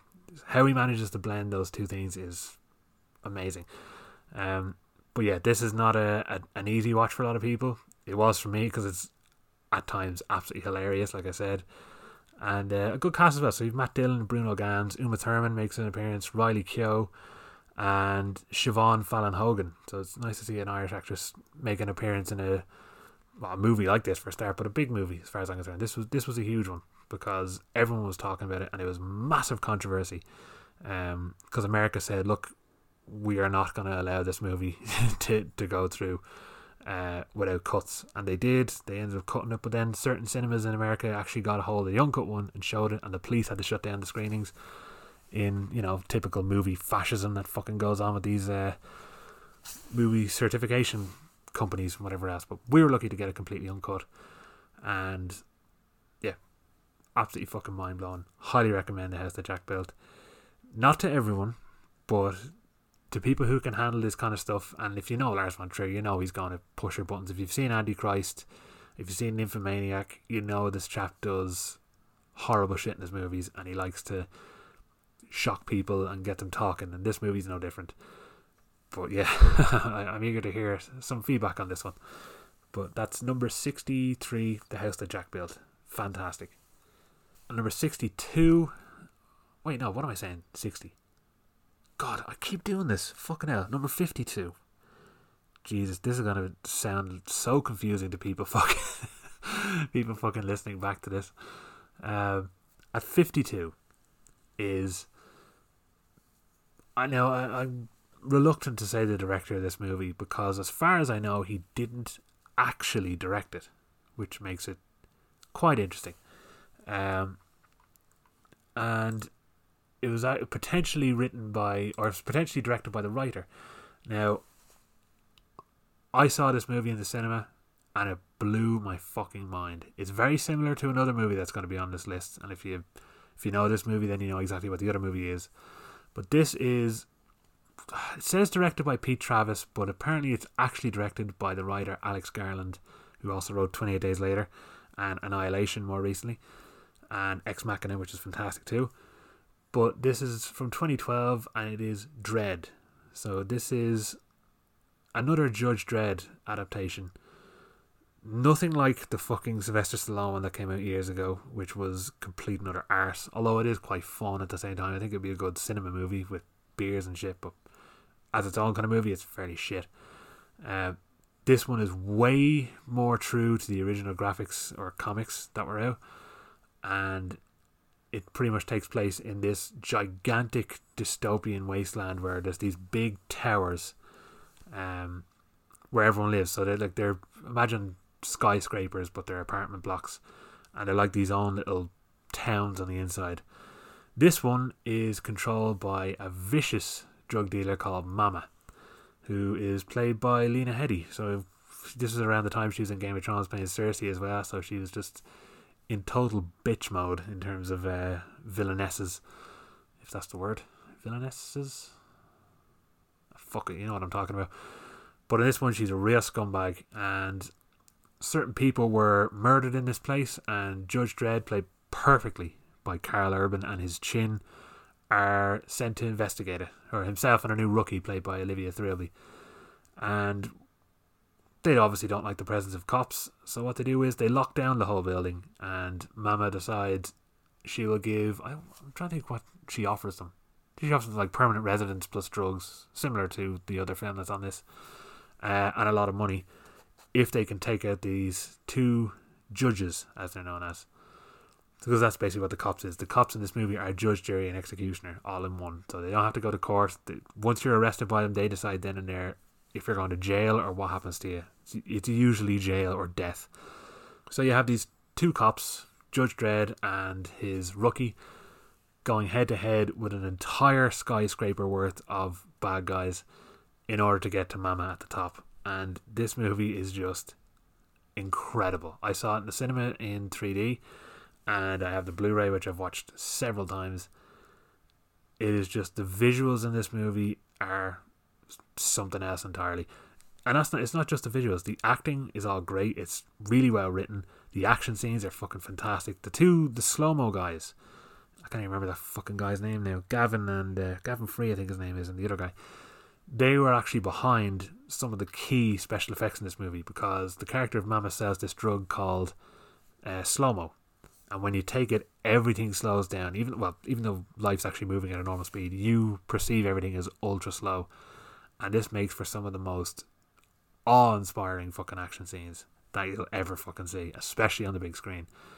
How they pulled it off so cheap and so simply is fantastic, and it's just ultra exciting. Fucking takes place over one night kind of action movie. I love movies that take place over one night, particularly if they're sci-fi movies, because that's just always going to be good. So this is just one of the most entertaining fucking movies I've seen in the last 10 years. I absolutely love it. I've seen it several times now, and I'll be watching it several more times, and it always holds up too. So this is doing something seriously right. Plus it also has Donald Gleason, so that's always a good sign. Oh, so that's Dread at number 52. 52. I have to make very clear I'm saying that because I don't know how I was saying 60 for the last one, because this is a long time. This is a long time recording. But I am at the end. At number 51, finally, is a movie that I actually went out of my way to go to a 10 a.m. screening on a Sunday to see this at what was at the time the Jameson Film Festival. And this is a name I'm probably going to say wrong, but I'm going to say it how I've always said it, and that's Derek Cianfrance. It could be Cianfrance or Cianfrance, which, who the fuck knows? He can tell me himself. This is his movie from 2012, which he followed up Blue Valentine with, and it is The Place Beyond the Pines, starring, oh Jesus, my voice went very Morrissey there. That's happened a few times on this podcast. I don't know how I did that. I haven't actually drank any water in a long time, so it's probably a good thing I'm at the end of this. But this movie is an incredible fucking film that takes place over 3 separate time periods, or at least 3 different acts. So you have Ryan Gosling, he works as like a carny kind of guy. He does motorbike stunts in like these Death Dome kind of fucking things you see at carnivals and shit like that. And what he does is, on the side, rob banks with his partner, played by Ben Mendelsohn, yet again making an appearance here. He could be the Scarlett Johansson of this list, just making several appearances. Although Ray Liotta is also briefly in this film too. But he ends up coming back to town, obviously, after a year, because the carnival's back, and he discovers that a woman that he slept with, played by his real-life wife, Eva Mendes, has had a child. And now he feels like, I have to provide for this kid. So I'm going to rob some banks, and I'm going to get some money. And all is going to go well. But she has moved on with Mahershala Ali, which was one of the first movies I've actually seen him in. I think I just knew him as the guy from House of Cards. Oh no, I don't even think I started House of Cards at this stage. No, I didn't. I think I didn't recognise him in this until rewatching it. But yeah, so she's moving on with her life, and he isn't sure how to take this or what to do. And he's trying to obviously get his life together and prove to her that he is worth going away with, worth having a life with. All the while, Bradley Cooper is trying to track him down as a rookie cop who wants to make a name for himself and actually wants to get into the world of politics within the police world, and that involves a whole lot of corruption. I should bear in mind this all takes place in the 90s or the mid 90s, and then you have the future part of the movie, which shows you Ryan Gosling's son and where he is in life, and it's just so brilliantly put together. It's these 3 amazing chapters of, I don't know, I suppose just growing up and fatherhood, and it's like a weird coming of age movie as well as a heart-stoppingly tense thriller and a romance movie, and it just blends all this stuff fucking perfectly. And I'm pretty sure Mike Patton does the music for this too. I'll just listen to anything Mike Patton's involved in. He definitely has some songs in it, but being as vague as possible, it's all these stories come together in such an amazing way. It's just Phenomenal performances from everyone. Totally unpredictable, and I just can't recommend this one enough. This is one of my favourite films of the whole decade. This very nearly made it into the top 10 as well. Which goes to show this top 10 is going to be really fucking good, because, like I said, I just listed 50 movies that I think are absolutely amazing and could have potentially been in this top 10. But yeah, some of the people who are in this obviously are Ryan Gosling, Bradley Cooper, Eva Mendes, Dane DeHaan, Emery Cohen, Rose Byrne, Mahershala Ali, Bruce Greenwood, Ben Mendelsohn, and Ray Liotta. So, top tier fucking characters, or actors, I suppose they're character actors, in this movie. You just have a whole wealth of talent there. It's visually fantastic. It captures the 90s, like, it legitimately looks like it's from the 90s. You wouldn't be surprised at all if you found that it was. And it's another one of those films, obviously a different kind of emotional feel to it than Blue Valentine, because obviously this isn't quite as much a horrendous romance drama as that, but it does have you completely invested in these characters, and that's the strongest part of this, because if you didn't give a fuck about these characters, you're not going to give a fuck about this movie. But the movie's so well written and so good that it will make you give a fuck about these characters. So at number 51, The Place Beyond the Pines from 2012. We made it, and I dread to even look at how long this has been recording now. Not far off 3 hours. I'll probably, because there was a few times where I was trying to remember something, and like I've done this before, there may be a big chunk of silence where I'm like, actually no, I'm going to just cut that silence out, because I don't want to lose the natural what's the word? The natural feel of this podcast. I want it to always feel natural, but I also don't want 10 to 15 seconds of dead air while I'm trying to figure out what the fuck I'm talking about. I mean, it's much easier if I was talking to someone, they can talk shite. That's why, like I said, I want to get some guests on. But I will whittle out some of the wasted time, let's say, on this podcast, which hopefully to listeners doesn't mean the whole thing, because this is a big commitment. And if you've made it this far, holy shit, thank you very much. I'm probably going to end up thanking people at the end of every episode, because I feel like as much as I enjoy doing this, and as much as I know people enjoy hearing it, it just feels like such a burden. Like, it's long. This is long. But you stuck with me this far. I hope you're looking forward to number 50 to number 1. This was severely ambitious and much longer than I thought it would be. To think fucking a week or so ago I thought I could do this in an hour. I could. I'd literally just have to list the movies and not talk about them at all if I was going to do that in fucking 1 hour. Thanks so much for listening. Tune in a few days, I suppose, for when I ever get around to doing part 2 of this, which is going to be hopefully a bit shorter, but there's just as many movies, so we'll see what happens. But for now, you're all cunts. Goodbye.